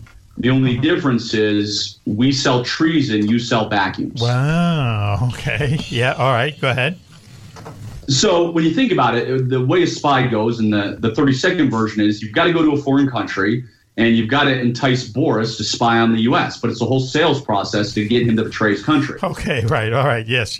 All right. Well, it's the same business process, and the process, and it's the SADR cycle, the spotting, assessing, developing, and recruiting. Yes. And you can use it in every area of your life. So that was kind of my pitch to him, like, hey, listen, I worked for the CIA. I know this process. I knew nothing about business, and I've been fortunate to build a 7-figure business now. So let me show people kind of how you can apply spy tactics to your own life in the business world. Now, I should say that Sandy Chang is writing furiously, writing all this down. Tell Sandy Chang if I got a deal for her. She needs to go back. She's got to, find out her contacts, and she can start spying for the U.S. Wow. Oh, that's all she needs to hear. Oh, my God. Oh, man. Goodbye, thirsty whale. Thirsty moose. Well, anyway, so, all right. So you sit down, you write the book, you send it in, they vet it, you edit it, and so on and so forth. It's coming out June 4th. So, other than being on this show, and what kind of publicity do they have lined up? We've already got a lot. There's a bunch of different radios, podcasts. Fox News just ran an article of mine 2 days ago about the book. Yes. And looks like I'm going to be on the Fox and Friends sometime next week or in 2 weeks. Wow, will you mention us? Will you mention you were on this show? If they allow me to, absolutely. That would be cool. Okay, go ahead. I'm sorry. I love that show, Fox and Friends. I'll tell you what, give us a signal like you give the, like the rock stars give us. And this is for you, Mac. So we had one celebrity, and she would scratch her eye just above her eyebrow with her thumb. Oh, yeah. If she wanted to get out there, so I'll scratch my eyebrow up with my thumb. For you guys. Oh, that's good. Now I can watch Fox and Friends with the sound up. I usually watch with the sound down. You know what I mean? I got to talk to you about that. Anyway, will you be nervous when you're on TV? When you're on Fox and Friends, do you get stage fright? No, I don't, just because, one, I don't get stage fright, and I've been very fortunate to do a ton of PR. So I've already been Fox and Friends a couple of times. Okay. I've done a lot of TV shows in the past. Right. Okay. All right. So it's a weird experience, though, isn't it? Because it seems a little unreal. Well, it's very fast paced. They shove you in there. You've got about 3 to 4 minutes, and then they get you right out. So you've got to move very quickly. Yep. But when you watch it on TV, everything looks relaxed. But once the camera's off, it's like, okay, goodbye. Yeah. It's a very hectic pace in any TV studio. Mm-hmm. Okay. So you mentioned that being in the CIA is like a single man's job, right? Correct. Okay. So one of the questions that we had from the fans is it easy to, is it easier to, meet women in bars if you work for the CIA? Can you tell them who you work for? No, and that's a huge problem. That's what I tell everybody. I was single, but if I'm out and about, it's not like I can be like, hey, baby, I work for the CIA. Okay. So since you can't tell anybody, it does you no good. Okay, right. They'd be calling the police on you anyway, knowing you're full of crap. Right, yeah, they think you're nuts anyways. Sandy Chang, has anyone ever tried to come on to you in a bar saying they work for the CIA? No, never. Okay, good. All right, good. That's good to know. So next time you can try that. Okay. Mac. Only a couple of people see there on Mac Maloney's Military X-Files show. Wow, I may just go right home. That happened to her a few weeks ago. All right. I may just go right home tonight. So is it true that people work for the CIA do not carry CIA ID? Well, it depends what they do. There's a lot of different jobs there. It depends if you're stateside. Obviously, if you're overseas, you're not going to have anything like that. But if you've got a stateside job at headquarters, you're going to have a certain set of credentials because you've got to go places, go to other government buildings in D.C. So, it's case by case. So it's something that you would carry in your wallet? Yeah. It'd just be like it'd be either a card or a set of credentials similar to FBI credentials kind of thing. Okay. So if you got stopped for speeding with the cops, you ever just kind of sorry, that's my CIA card. I'm on a special mission. Yeah, you would. In the U.S., yes, absolutely. Really? Yeah. Okay. All right. I like it. Yeah. Next time we're going to try that. Okay. All right. So and that will get you out of a speeding ticket. When they see. Well, You try. I mean, obviously the officer can do whatever he wants, but yeah, sure, you don't want to get a ticket just like anybody else. Okay, right. Yeah, sure. Yeah, it's expensive. But if he gives you a ticket, is there some way you can get back at him revenge-wise? Not legally. Okay, well, I didn't ask that. Okay. So are you a married guy now, can I ask? I am, yes. Okay. And so at what point did your wife learn that you work for the CIA? When can you tell her? So I met her after I left. Okay. And so after I left, it was fine. I could tell her. I mean, she obviously doesn't know nitty-gritty details. Right. But yeah, I didn't know her at all when I was with the agency. Okay. All right. And did you tell her on the first date, or did you wait a while? I think I waited a while. I don't even remember when it came up. Okay, right. So, yeah, I have no idea when I actually told her. I'd mention it on the first date, Why not, right? Why not just let it all hang out there? Go for it. Yeah, sure. I used to be a spy, why not, right? So, and what does she think of all this? I mean, you're still connected, I mean, you work for the agency, you're still in the security business, you've written a book about the agency. What's her opinion of all this? I mean, she loves what we do, but remember, because she's my wife and she's so close to it, it's very unimpressive to her. Right. Meaning it doesn't excite her. She doesn't think it's cool. I'm just her husband, and I need to be changing the baby's diaper, doing whatever needs to be done. Okay. All right. And when you have children, so at some point, are you going to tell them what you did, or are they just going to find out? I mean, I think they'll just find out. I mean, my oldest is 6, and I have 4 kids. Okay. So, they know I have all these toys. They know I teach people how to escape duct tape and pick locks. Okay. But I don't think they know why. Meaning they have no reason why Dad is walking around with lock-picking tools and all that kind of stuff. Right, okay. Listen, just while we're on the subject, how do you get escaping duct tape? That's a skill to have. How do you get out of the duct tape, by the way, just in case we need that? I mean, it's hard to explain unless I'm showing you in person, but duct tape is the number one way people are kidnapped all over the world. Okay. So they duct tape your hands, they duct tape you to a chair during a home invasion, they duct tape your feet, but there's always an angle to escape. Like I could fully duct tape you, and you could be out in mere seconds. Yes. Okay, I've seen that on a Quentin Tarantino movie. It's great. Don't bring up that hack. Listen, so how do you do it? How do you do it? What kind of, can you give us a tip just in case it happens to us later tonight? Well, I mean, I can give it to you, but again, because you're not watching, I mean, if somebody duct tapes a bunch of duct tape around your wrists, what you got to do is you got to put your hands high above your head, and then immediately pull down hard while separating your hands as if you're elbowing somebody from behind. Okay. So pretend your hands at the top are like a church steeple, and then quickly pull apart that steeple, and that will allow you to escape. Will that rip the tape, or does it pull the tape off your hands, you mean? No, it rips the tape. You'll cut right through that tape in half. Oh, really? Yeah. Okay. All right. Good to know, right, X? Does that work with tie wraps, too? How about tie wraps? Yeah, actually, really. I teach people how to escape zip ties, too. Wow. Okay. We might have to hire you for show security, okay? Yeah. I'm sure your rates are good. Can we put you on retainer, Jason? What would be your fee for that? So, expensive. Okay. All right. Wow. Wait. There's the bucket of cold water. So, do you have any plans? Do you have any more plans? Are you going to write a sequel to the book? Have they already talked I've got like 5 different book ideas, and I'm not sure which one's going to pan out and I want to do. But yes, I do plan to write another book. Wow. Okay. Wow, man. This is what I go through every day. I got 5 ideas, but I just don't know which one's going to pan out. So, are you nonfiction, or would you ever write a fiction book? I don't think I'm a fiction guy. All my books are nonfiction, so I think that's where I'm going to stick. Okay. All right.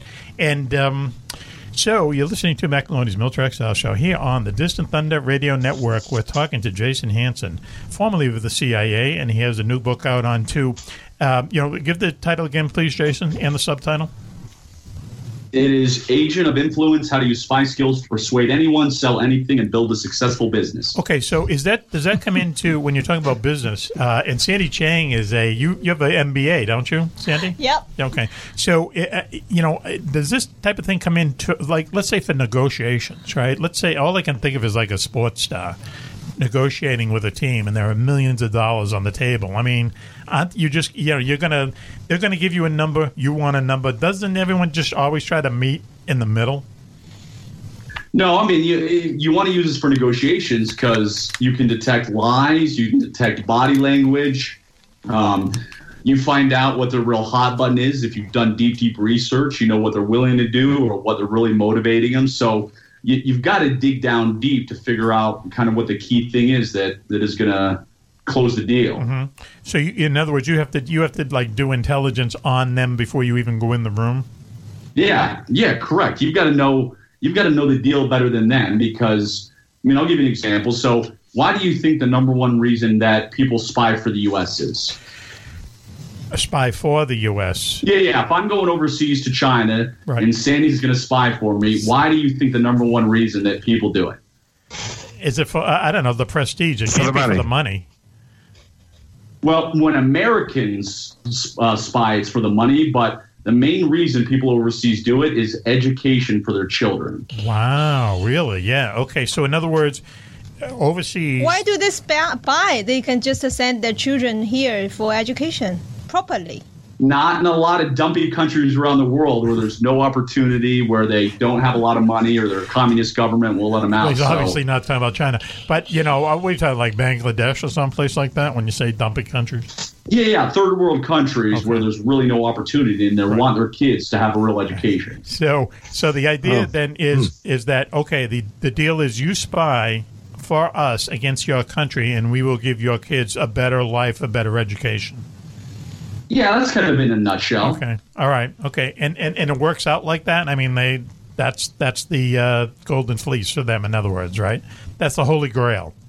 For many people. I mean, everybody's got a different, I call them hot buttons, but that is a lot of people. So you've got to figure out what is the hot button. Is it, I mean, I can tell you in Japan, a lot of guys got mistresses and they just want money for their mistresses. So that's their hot button. So you just got to figure out what it is. Well, it must be expensive then. So, but the idea, doesn't it take a lot? I don't know. It would. I can't tell you what it would take for me to spy against the United States, and I'm not the most loyal. I'm like an old hippie. I can buy you. You can buy me. All right, Cindy Shang. Yes, okay. Wow.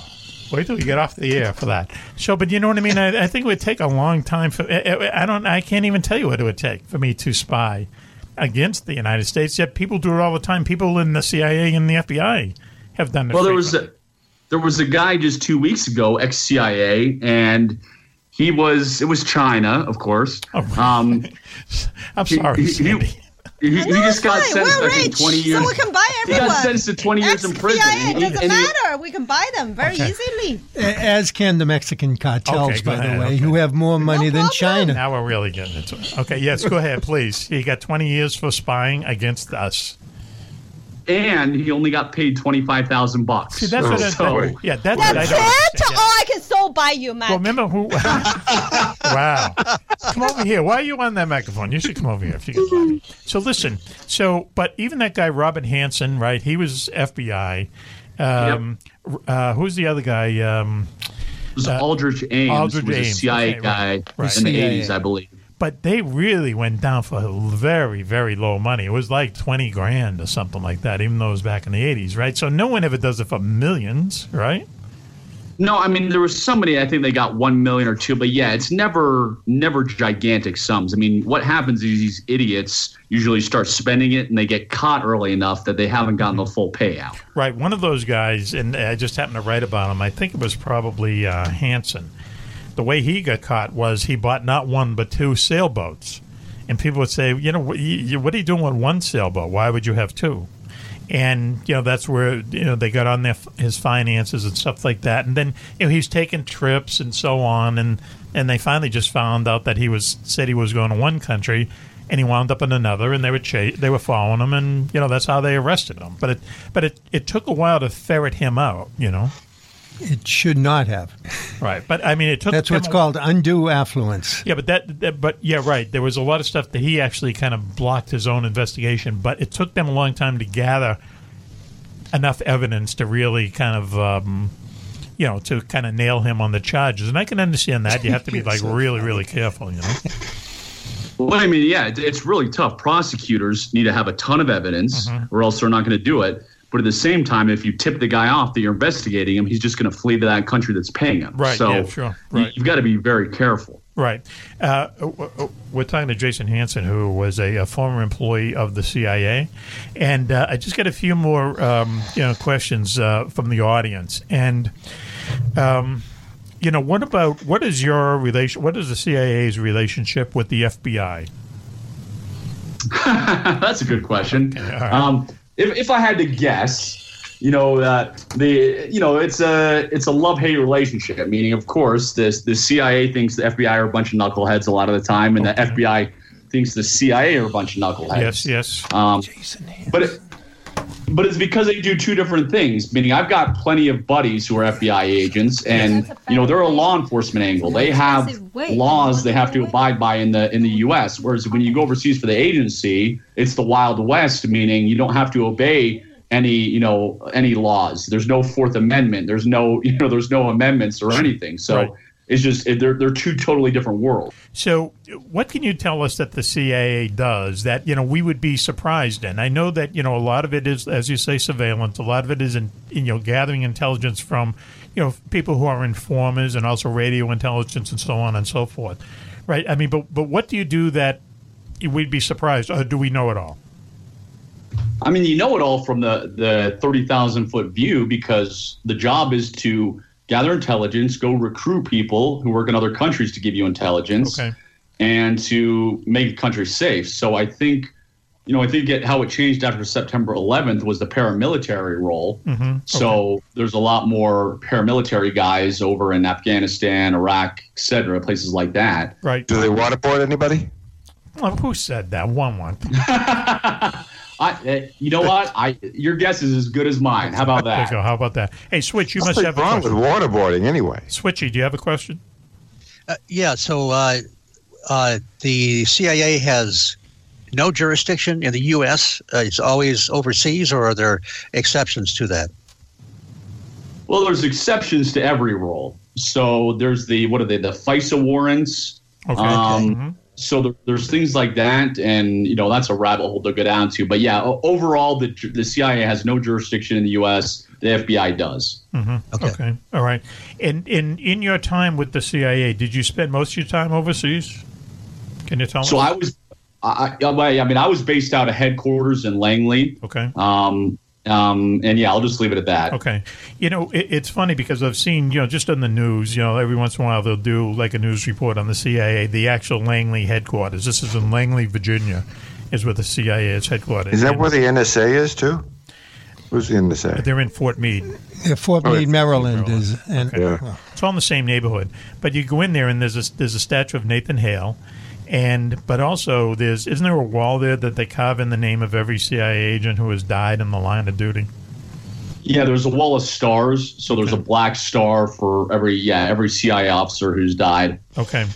And I remember seeing it. I don't know what the exact number is. I said, wow, there's a lot of people you don't know died in the service of the country. Yeah, I honestly don't know what the number is today, but yeah, it's a lot of people. It's a lot more than you would ever think, right?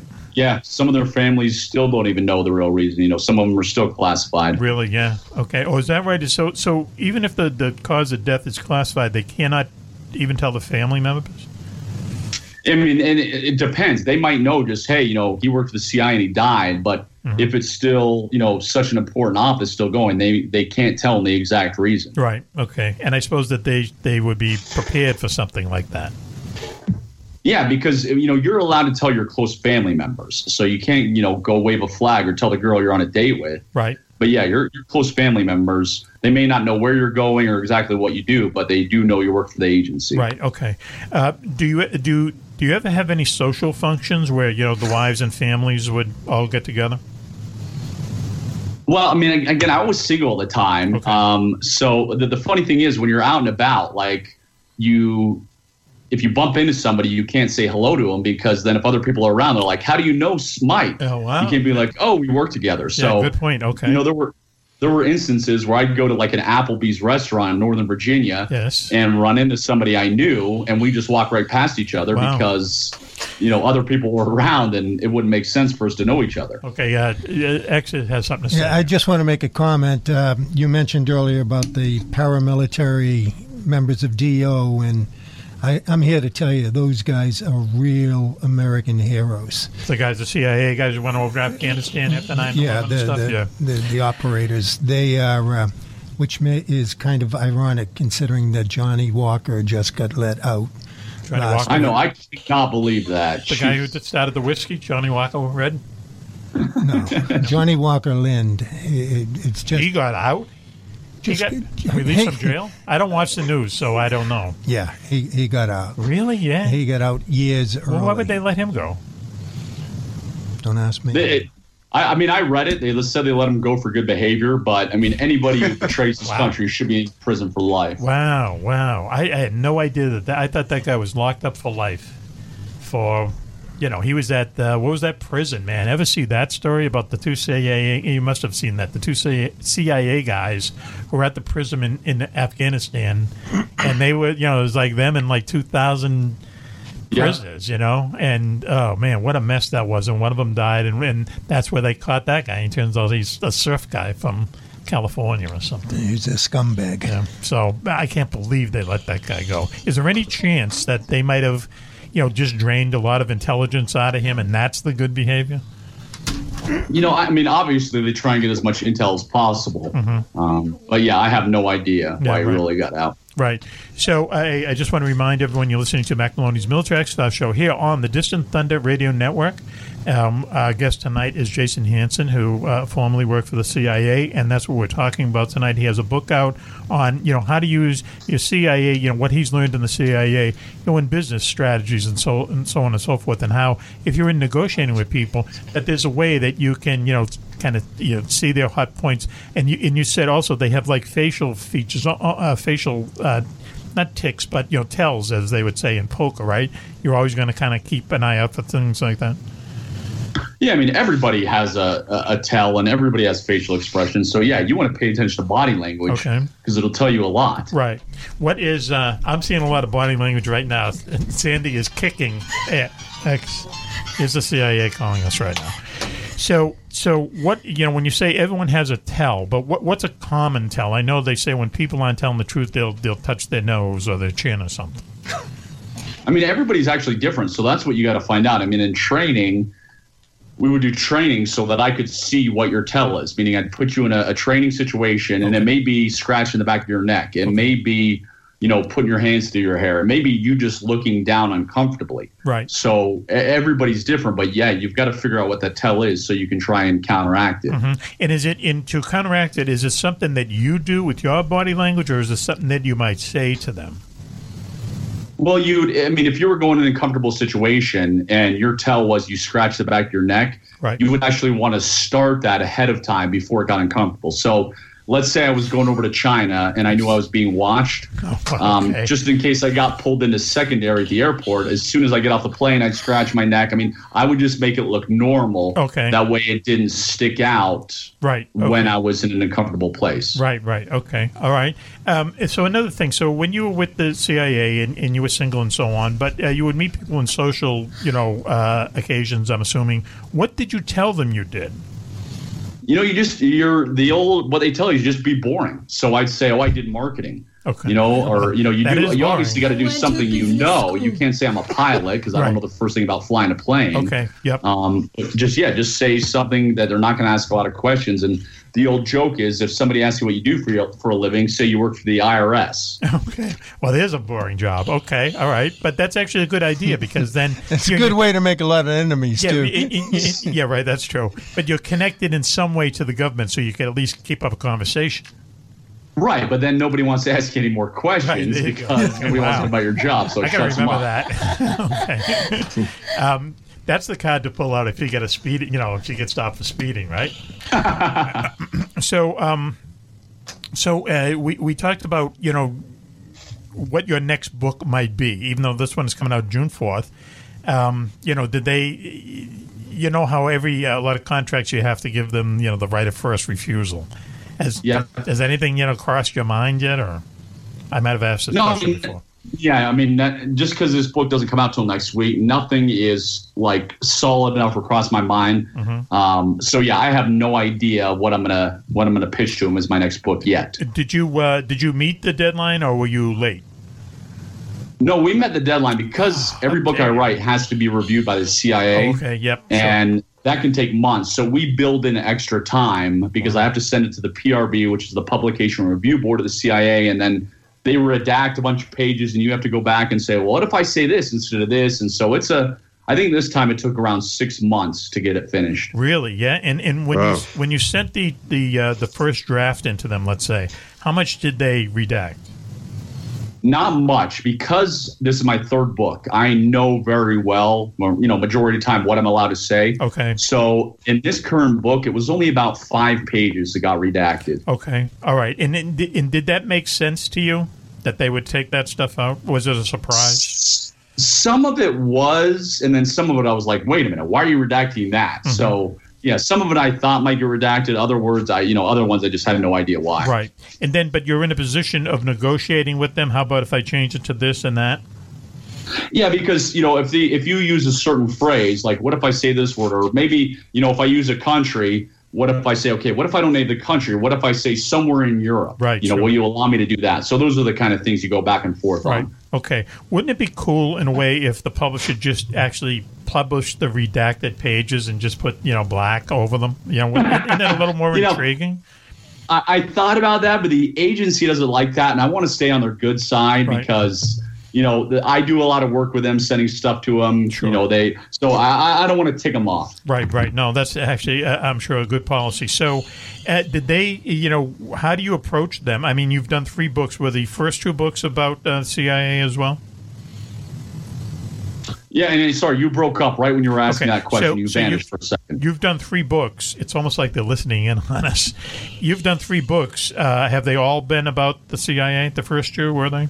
Yeah, they've all been spy-related books. So, yeah, anything I write that has to do with the agency or talking about agency operations. Each book I get less and less things redacted because I know what I'm not allowed to say. Okay. So how do you approach them, in the first place? You just say, I'm a former employee, I've written a book. Yeah, I mean, it's literally, it's not super exciting. Mm-hmm. You have this special email address of the people who review it. You have to send them the manuscript. Okay. And you say, hey, here's my name. I was an agency employee from here to here. Mm-hmm. And this book is being published by HarperCollins. Please let me review it and let me know if you have any questions. Right. But do they look at you as being, kind of a pain in the ass in a way? Well, probably, because there's a lot of ex-agency officers who write books. Mm-hmm. Okay. So they have to deal with all of it. And I know, I've heard stories of some of the guys getting big fights with them, but I've never had a problem. Mm-hmm. It's always been an easy process for me. Well, see, that's it. And it's funny because you say, not funny, but it's enlightening to hear you say, well, now I know what I can write and what I cannot write, and you kind of just, you see their point of view and why bother put it in. Yeah, I mean, put it this way: they have a lot more money than I do. So if they want to cause me problems, they've got a limited budget. So it's not a fight worth fighting after. Mm-hmm. Okay. Hey, you're listening to Mac Maloney's Miltrax Show here on the Distant Thunder Radio Network. We're talking to Jason Hanson, who is a former employee of the CIA.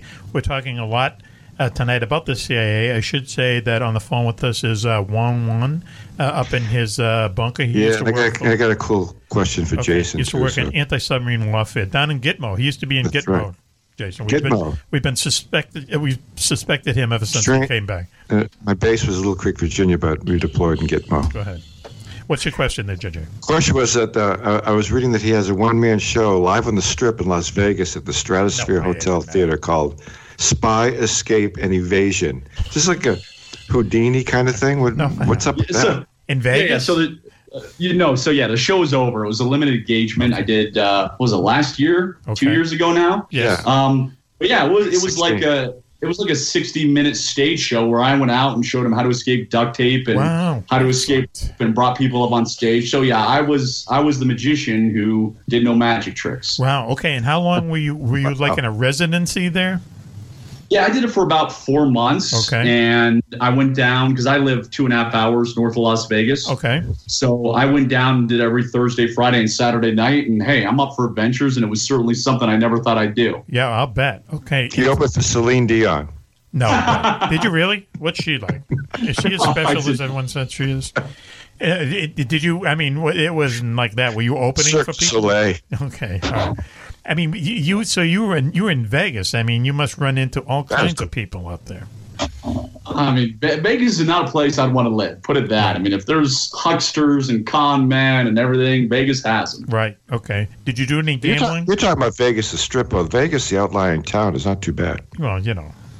Been there. You're talking about Henderson, Nevada. Do you gamble when you go there? Does that attract you at all? No, it doesn't. I don't gamble at all, so it doesn't attract. I mean, I like odds to be in my favor when I'm going to do any gambling or do something. Yes. And the odds are never in my favor, no, so right, I don't want to do it. That's why they call it gambling. But I mean, were you able to enjoy the nightlife or whatever, or does it get to be a drag? I know people who were stationed at Nellis Air Force Base, for instance, which is the big Air Force base near Las Vegas. And, they were just airmen working for the Air Force, and they say, well, we used to go down the strip like every night for about 2 months. And then after a while, it's like it's too expensive, and it gets to be kind of boring in a way, Yeah, I mean, I'm not a big party animal myself, so and I've got companies to run, so I would be working all day, go do this stage show, finish work at night, and go to sleep. Okay.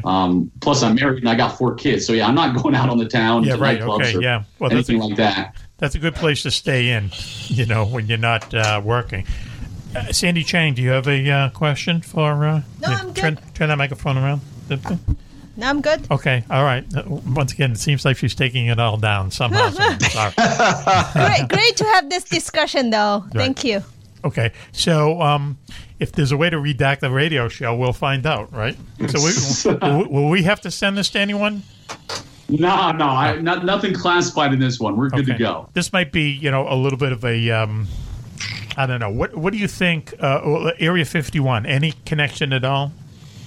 I know as much about Area 51 as you do, meaning I have no idea about CIA involvement or any of that. Anything I'd say would be pure speculation. Right. I mean, basically, they're just testing, top secret airplanes out there. That's basically what they do.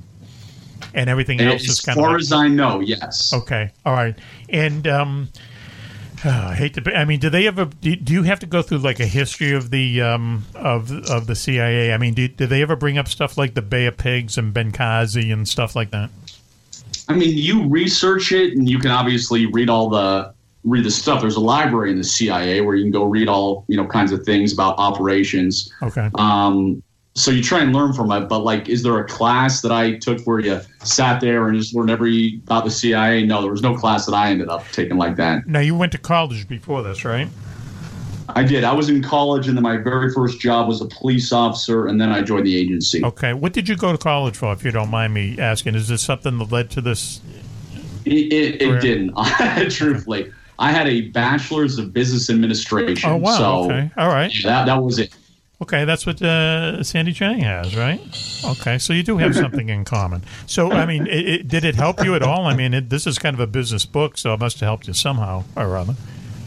Yeah, I mean, as far as the CIA, most people are applying like I did, meaning the vast majority, 99% or whatever. Okay. So, the few people who are recruited either speak, a certain language or, genius IQ, or they have some certain skill set. But most of us average Joes just apply like everybody else. Right. Okay. All right.